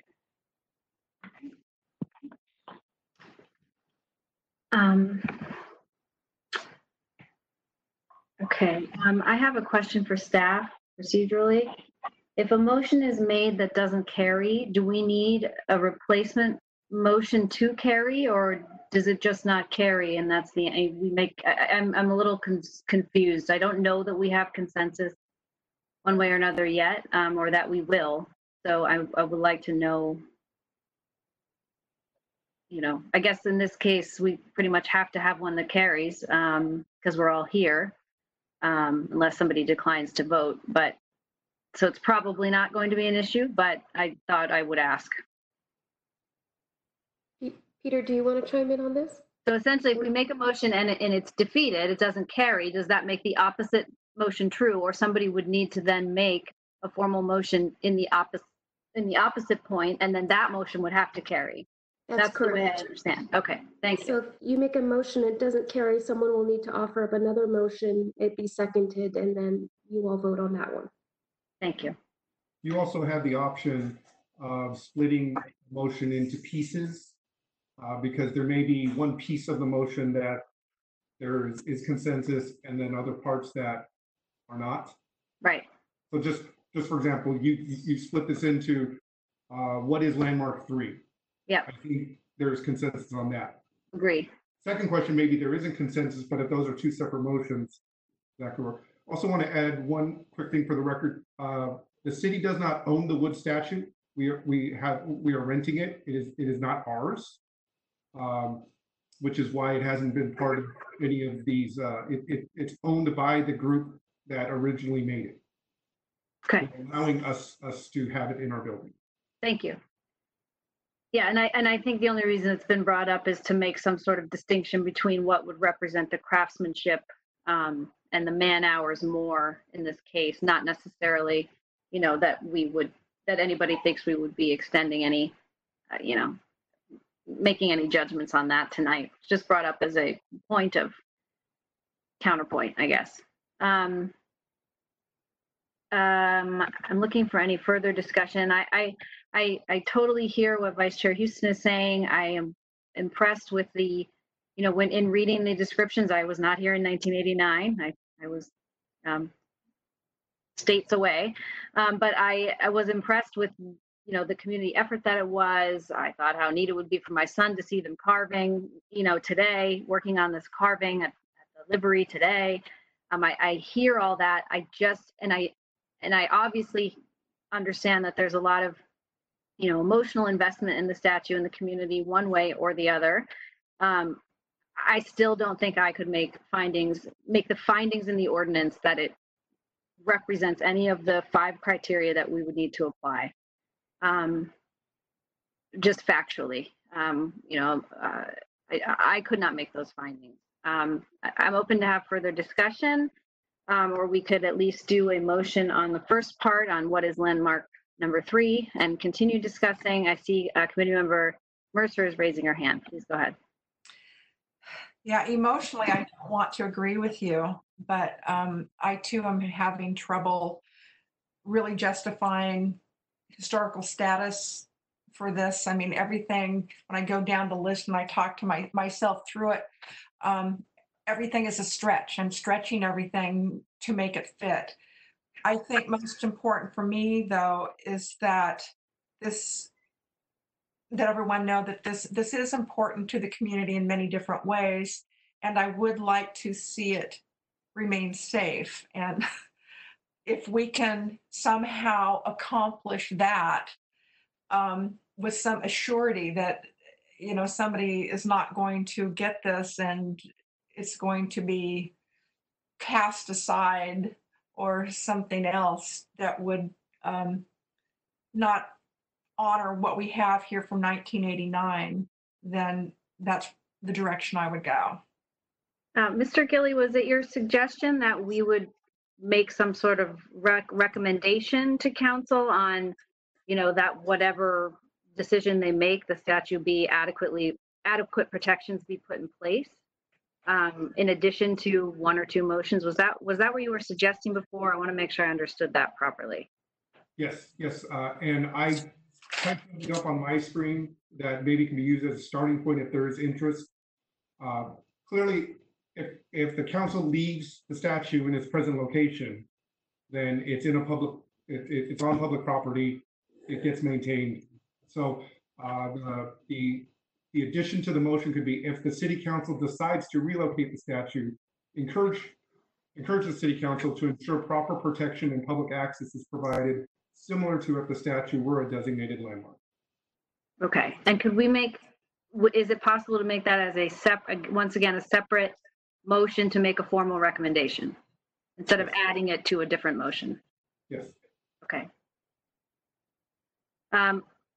Well, I'm just going to do one thing because I think at this point, based on what I'm hearing, it's a matter of procedure, which is to make a motion that the 1989 Father Sarah statue in front of City Hall is not, in fact, landmark number 3 based on the facts in the record. So if we have a second, we can vote on that. I'll second. Okay, can we have a roll call vote? And the second was from Committee Purcell. Purcell, yes, thank you. Committee Member Mercer, Yes.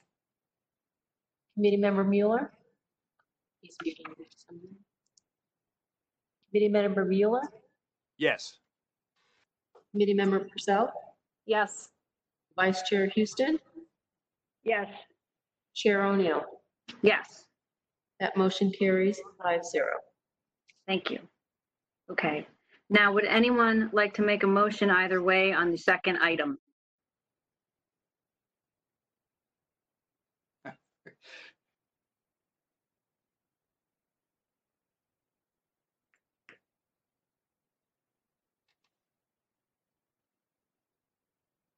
I feel like we discussed it, and as a group overall, that the 89 Father Sarah statue in front of City Hall is not a historic landmark. So I will make a motion that the 1989 Father Sarah statue in front of City Hall is not a historic landmark.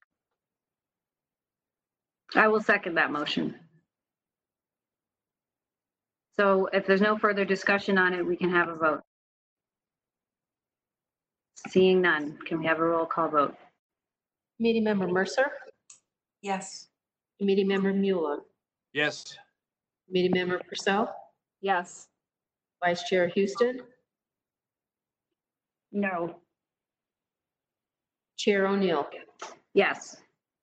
That motion carries 4-1 with Vice Chair Houston dissenting.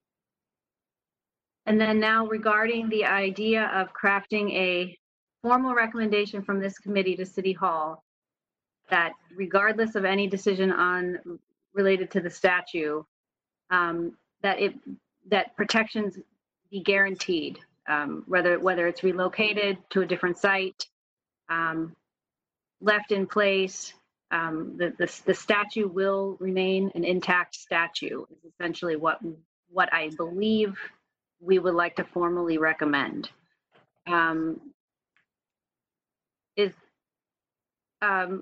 Mr. Gilly, can you read what you had said before as well, just to see if, I just want to hear what you had suggested earlier. Yeah, so the text that I put together was, if the city council decides to relocate the statue, we encourage the city council to ensure proper protection and public access is provided, similar to if the statue were a designated landmark. I like that language better than my fumbling language. So I would make the motion that this committee formally makes the recommendation as stated by Mr. Gilly to City Council for their hearing on July 7th. I will second. Okay. Do we have any further discussion or anything to add to that motion? Okay, seeing none, I think we're ready for a roll call vote. Committee Member Mercer, Yes. Committee Member Mueller, Yes. Committee Member Purcell, Yes. Vice Chair Houston, Yes. Chair O'Neill. Yes. That motion carries 5-0. Okay, that concludes this item. So we'll move on to staff communication. Are there any items that staff wishes to report for the committee or members of the public? Thank you, Chair O'Neill. Committee members, there are no staff communications. Thank you. I think then we can adjourn our meeting. So thank you everyone so much for your input tonight and your thoughtful responses. I look forward to tuning into the council meeting on Tuesday. So the meeting is adjourned.